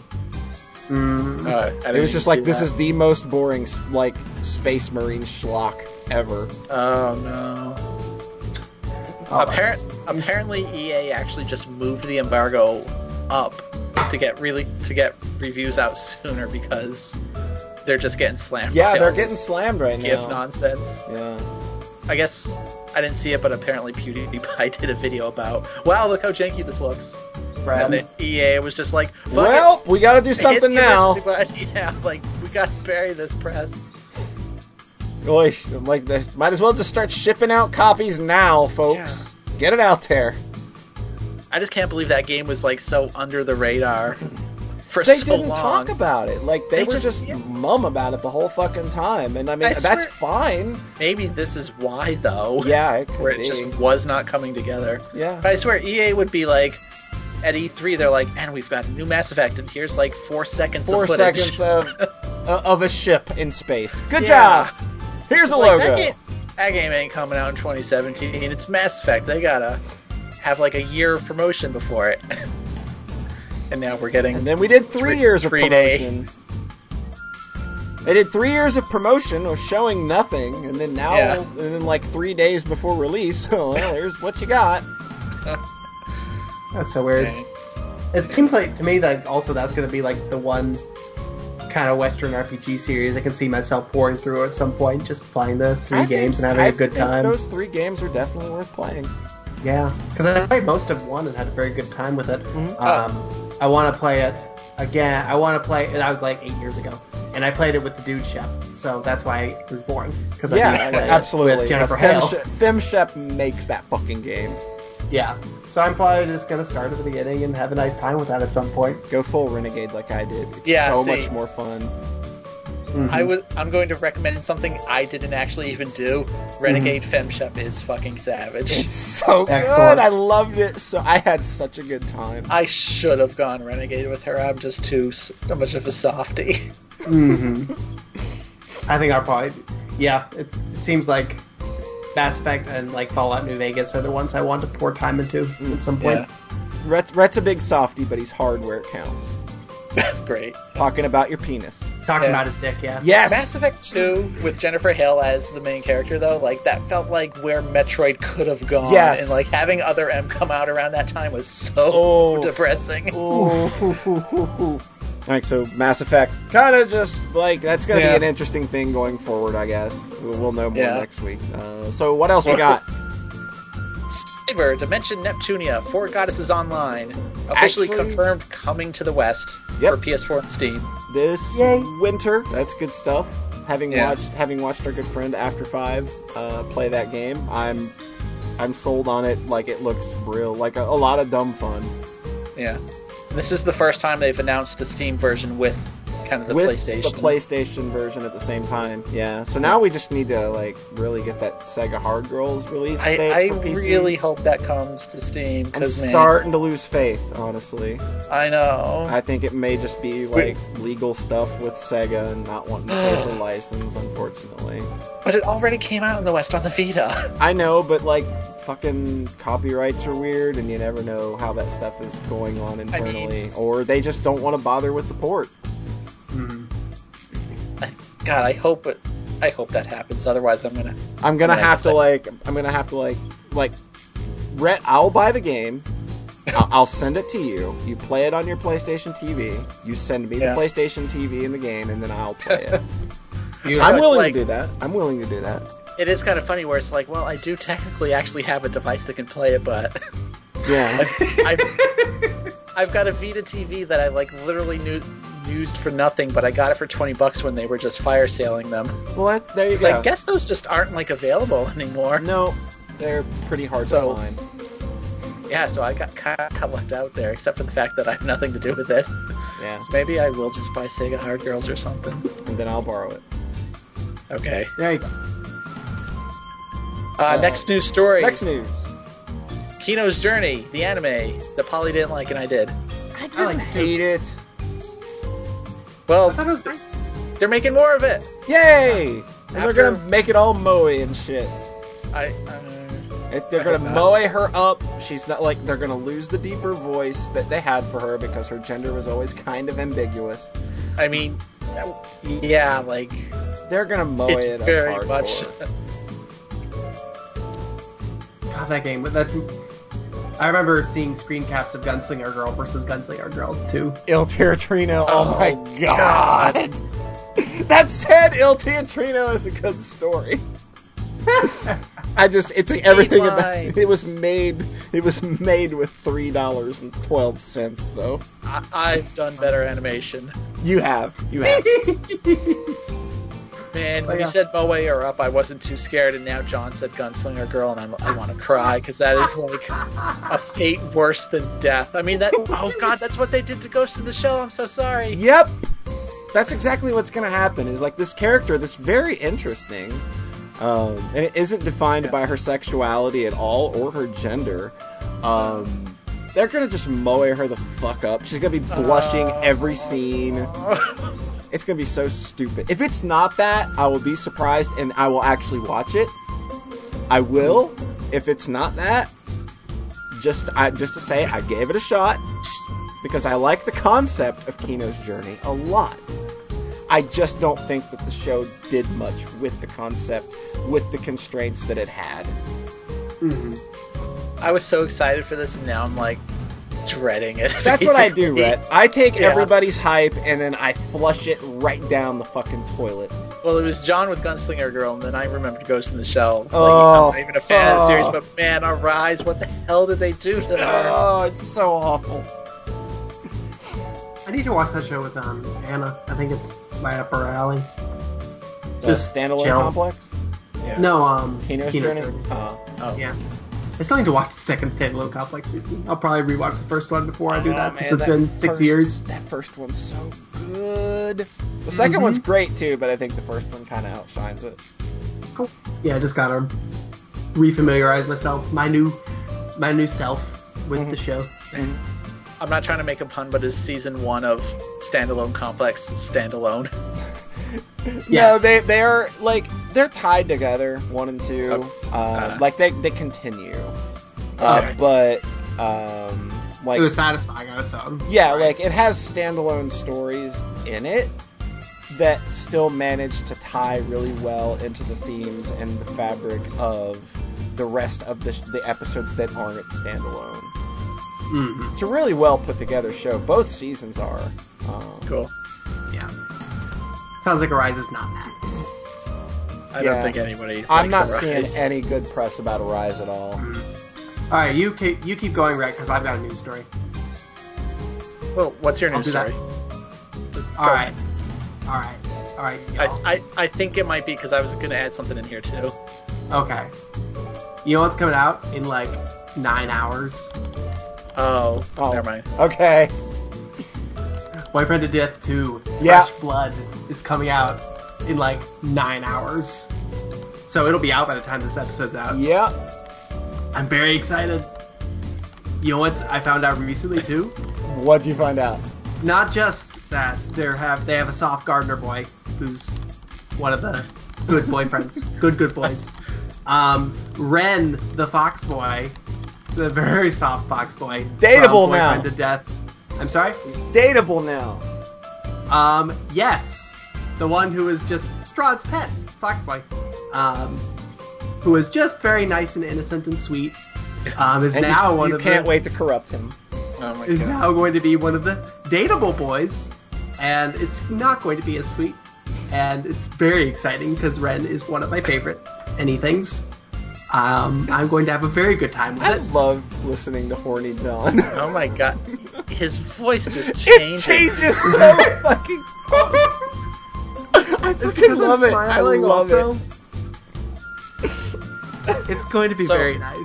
Is Yeah. the author of Strayed from the first game doing the new Pet Boy route? Yes, and the Lawrence, the gardener boy. So those are Oh. 2 of 4 routes, I guess, and the other 2 are by the person who are by Electric Puke, who is partners with Great Gato name. Bob, and Gato Bob did the route, my favorite, the Strayed route, and a really good webcomic. And the author of the 3rd route, which was my second favorite, and the original wasn't working on this one. So Electric EP is doing 2 of the routes in this one, and they look all right. I just don't like his art as much, and I'm wondering about. So I'm going into those like a little more suspect, but they seem to be working together really well. And EP even said something to the effect of, "I wish I'd put more effort into my chunk of the game. I felt like it did not compare well with the other 2, and I wish I'd tried harder there." So I think it sounds like they learned their lesson there, because it didn't feel like that. And he wrote the Snake Boy section in Boyfriend to Death 1. It was like my least favorite by far. Like, how disappointing is that? I know, right? I know, right? So Remember when me and Chelsea were gonna write a Monster Girl thing? What happened to that? What did happen? that would be good. Yeah. Octopus Girls. Yeah. No, I like the dynamic we got of where it was Snake, Spider, and Praying Mantis. Yeah, I think that's like the trifecta. Someday. So, other news. Other news. Well, Polly will be super excited to know there's a new Eureka 7 movie trilogy coming out. fucking shit. Fuck dicks piss. I just saw a bunch of people start What? tweeting about Eureka 7 last night. And I'm What? like, oh no, yeah. How Totally- did? Didn't they release a whole like second season? Yeah, and nobody who liked the original liked it. What the fuck are they doing then? How are they allowed to keep inflicting this on people? It'd be like if you told me, "Oh look, Kitty Grade gets a second season." Kitty Grade did get a second Oh my season. Hey, yo, Eureka 7's really bad. God, don't ever watch that pile of garbage. I linked it in the chat for you, Polly, just so you know that I'm not I bullshitting. don't want to know. I'm not clicking that. I'm not clicking that. Oh god, fucking Ren's stupid face. Was that his name? I don't Renton, remember. his dumb fucking Ren's- weirdo. Renton. So much. Oh god, I hate him. I hate that show. Oh, ooh, that's just tickles of Gives me all the disdain. bad, all the. Okay, fucking can we talk words. about happy news then? Yeah, please. Okay, Sonic 2017, the 3D game, is now known as Sonic Forces. It's got a very strange logo. So I've already seen people like It's very Modifying communist. It's very communist Russia. adding words to it, like Sonic forces his fans to stop being creepy, or Sonic forces, Oh no, this like goes bad It's places. a very punny title. It is. It lends itself to wordplay in a lot of fortunate Yeah. and unfortunate ways. Did you watch any of the gameplay? Yeah, it looks like Generations. It's Generations. They're just It's making. like Generations. And you know what? I'm Which okay is with just that. what people want. I'm okay with that. If you're gonna go with, 6 years. if you're just gonna go with more Generations style gameplay, go ahead, give it to me. I'm on board. Yeah. It is crazy that it took this long to just do what worked again, guys. Please, like, there was Lost World, then Sonic Boom, then Sonic Boom on 3DS or something. Like, Yeah, that I was heard it. the Was 3DS. that- I heard the 3DS Sonic Boom games aren't bad though. Fire and Ice got like delayed an entire year though. Yeah, like, it did. what happened? Just like somebody just slipped and lost the source code. Like they were just like, oh, Yeah. we missed fall. Guess we'll try again next. We'll fall. try again next fall. Pretty sure. I think Lost World was. I heard someone say today that the Lost World was done by like a B team, kind of like a Treyarch Activision type thing, Like or Dimps whatever or that something. thing is called. Duty I thought it was like the Colors team. on like- Lost World. Yeah. I'm totally wrong. But that would have made sense to me. Like, okay, they had the B team wrap their thing up, and then they were like, let's do the weird. Let's really push this. Some shithead executive was like, you know what we need to do is reinvent this and make it make it look like a shitty licensed PS2 game. It does. It reeks of that kind of interference. And then let's make a cartoon to go along with it. It will have cereal boxes. We'll make all the characters look different. We'll have everything be different and new, and it's gonna be just what we need. The cartoon's good. Yeah, I know. It's really well written and funny. I'm not even shitting on the cartoon. I'm saying like the whole Sonic has been Sonic Boom for the last for the last 3 or 4 5 years. Yeah. It has been Sonic Boom. So now it's like, okay, we can maybe go back to where we left off before the dark times. I'm hoping that they try something different a little, and that it works in the new game. I'm hoping it's not just all of that. Because I think that kind of gameplay can get a bit tiresome after a while. So I hope they do something, like there is some kind of little gimmick to it that doesn't interfere too much. Maybe have some kind of beat 'em up sections. Oh god. Oh god, yeah. See, that's exactly where it all starts to go wrong. Is when you're like, what if we add another thing? Hey, what if it was like an hour long? Well, it was just perfect. And then you can refund it on Steam after. There you go. All right. I think they might be teasing a third playable character in that game, though. Mm-hmm. And people are like desperately afraid it's not going to be Sonic Boom Sonic. Oh no. But who knows? That would be really weird. Basically, like the idea that they're just doing this lazy thing again is bizarre to me because like from Unleashed to Colors to Generations, every single game improved drastically. Yeah. Yeah. So we've seen so little of this. Like it's impossible to judge it. There's on, literally like, 30 seconds 10 of seconds. gameplay out there. 30 seconds of like probably the first level. Yeah. Like, hey, it's the one where you just hold boost to win. Yeah. Like, God, yeah, that was a weird thing to see people like jumping into that with, because there's a lot of people that don't like the Colors Generation thing, which is bizarre. yeah, well, those people are just wrong. Yeah, Yeah. absolutely. Don't like blub. That's all you like- can muster for people like that. Like that's literally that headset of like, oh, I really wish we'd make more stuff like Sonic Adventure and Sonic Adventure 2. This Colors Generations crap I hate. Yeah. Like, I like the adventure games a lot, but And then Don't. 06 happened. just don't, please. Yeah, some people like really earnestly desiring Sonic Adventure 3. It exists. Yeah. It just wasn't finished. Yeah. Yeah. Like Sonic 2006 is very much Sonic Adventure 3. Yeah. I mean, it's practically aspects of it are a remake of the first. Yeah, they are one. remade right from the first game. Yeah. So yeah. Sonic forces his fans to admit this Adventure 3 isn't happening.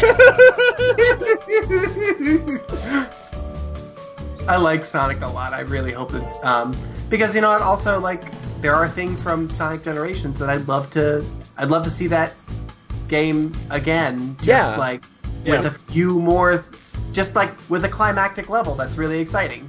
Oh God, now I'm already worried about the final boss in this game. Yeah, just have a function, just have a climax and a final boss, or no final boss. I don't care. Just a climax that's exciting. Yeah, because Sonic Generations doesn't have that, and it hurts the game. It was funny when I didn't like the final boss of Colors when I first played it, and then going back after Generations is like, this is amazing. This is actually pretty good. I played Colors afterwards, and it was like, holy shit, this is functional! A final boss that's functional. Fucking hell! God.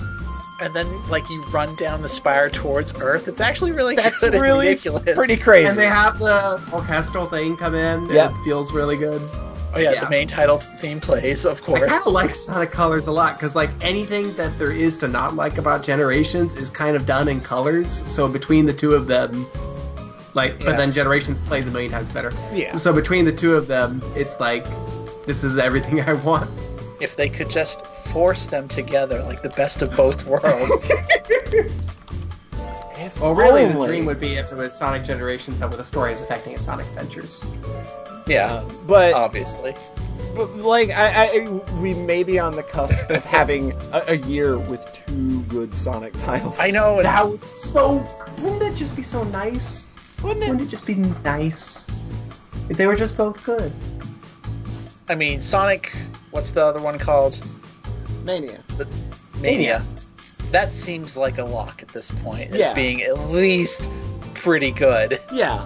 Because like I feel we've good seen about the that game. because I played that guy's ports on the phone. Yeah, and they feel amazing. I really trust them Yeah. with this. Christian Whitehead, I think. And we've seen way more footage of that game to be like, yes, this looks on point as exactly what we want. Yeah. And they announced that, was it Flying Battery is the next kind of remix level. Yeah. So that's a pretty good Good choice. love. It's a good choice. I do wish they had more original levels, but I guess it's going to be about 50-50. That's the one big knock against that game, I think. Yeah. Yeah. And it's coming off of this guy porting a bunch of the game, so it kind of makes sense. Yeah. Well, I would have gotten to port Green Knuckles. yeah, but he didn't get to port the good ones, or the best ones. Sonic's good. Is there anything else, Rhett? One more news. They announced a new Neptunia game. Imagine that. Oh dear. What do we got? Megan mentioned Neptunia VIIR. It's some sort of VR game. Oh no. It's finally happening. So apparently VR is not required. Oh, interesting. Because the logo just looks like it says VR. Yeah. But if you actually look, it's VII, which is what they did for Victory 2. Victory 2, yeah. So I'm just like, is this a sequel to Victory 2? Is this the next? I don't think this it is, but the like next the way the mainline? logo, Like the it could be. Yeah, it looks like it would be a mainline game of some sort. I can't imagine though, because then they kind of mention like hanging out with the girls in their homes or something in Oh, like the boy. trailer. Oh, Yeah. baby. So then- who's gonna be the first to buy it? This is an investment if you want to do the whole VR thing. There you go. You're gonna finally share a room with Blonde, right? I think if it's a VR thing, within the next year and a half, someone in our circle will buy VR equipment and play That this game. person will be Ashley. I'm just gonna put that down here. We can come back to this later. Just timestamp this. Timestamp right here. Someone in our circle is going to buy VR equipment. Alright, are they gonna buy VR equipment for this specifically, or Yes. have bought it for... Alright. They will say that they got it to try other stuff, but we know it was for this. They buy the VR thing, and then almost within like a week, they also buy Neptune. Yeah. Like that's that. Alright. That's the lock. The That's thing is, how we know. it'll be shameless too. Like, there will be no shame in this purchase because we're all trash, and we all know we're trash at this point. I can't believe you guys are talking such shit about Chelsea right now. Oh, We all need a little trash. I Maybe agree. it's Neptunia VR. Maybe. Maybe it's guys force feeding people's own legs to Oh. themselves. We all need a little bit of that Oh my in lord. our lives. Polly is very innocent right now compared to what you're talking I'm about. absolutely innocent. I Always was talking have about been. Hannibal. It's like shows on cable TV. It's like not even a bad thing. I think it's banned in at least one country. Germany. Germany, Probably. yeah. So, any more news? So, not if you guys don't have any.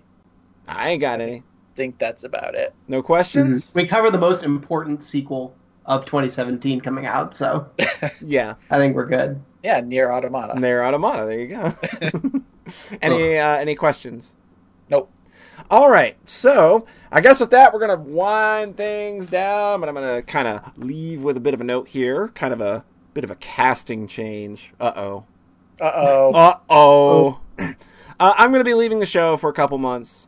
I'm a bit socially burnt out, and I have a great time doing this, but sometimes I think you kind of need to step away from things, and I've got a lot of other things that kind of need taken care of, and are going to be kind of, keeping me from doing things to have things to talk about. So me being here would be just me not talking about a lot. So I'm going to be taking 3 or 4 episodes off, give or take, somewhere around there. But these guys are going to be keeping you nice and busy. They're going to be back, and you guys are probably going to do what? Guests every episode, I guess? Oh, I don't know. I guess John's handling it, I guess. Yeah, John's going to be handling it, so if you want to do guest stuff, hit him up, and you guys can probably work something out. I think we've already got the first guest on lock on who they want. But there'll be 3 more episodes or so there to figure out. So yeah. But I'll be back in a couple of months. I'll still be doing a couple of other podcast-related things. I do have a couple of interviews set up that I need to conduct. And I think we're going to try and bang out the album listening club sometime, maybe in a month or so. And we've got to do the Hero Lullaby post-mortem as well. So I'm still going to be around. I'm not going anywhere. I'm just going to be off of the Sockscast for a bit. You all are sick of hearing me anyway, so... I'm not. Yeah. You're the glue that keeps us together. We don't like hearing you, Polly. Just go away. Just go away. It's fine. It's actually because Polly just doesn't want to be here next week for Boyfriend to Death 2 discussion. There you go. This is good timing. Loves it. I'm giving him 2 months to get it worked out. God, that's funny. Or jerked out. Oh my God. And on that note, John Thayer, where can we find you? farawaytimes.com, also farawaytimes.itch.io if you want to play games there. Do whatever. Whatever, it's your time. I don't care. Whatever. Fuck Whatever. Don't need your attention. you. Yeah. Rhett, where can we find you? I also have an itch.io page, but I forget what my username is on there. So you can find me at in3.tumblr.com. I think it's just N3. That itch.io. I don't know, though. I don't want to mislead people. And you can find me trawling around on whatever parts of the internet you already see me on. I'm not going anywhere. Huh. Yeah, it's not N3. Never mind. Oh, it's ret.it. Never mind. Continue. Oh my God. I'm very good at keeping the flow You going. definitely are. She's quitting because of that thing. I'm Good quitting because John interrupts everything. And it's late.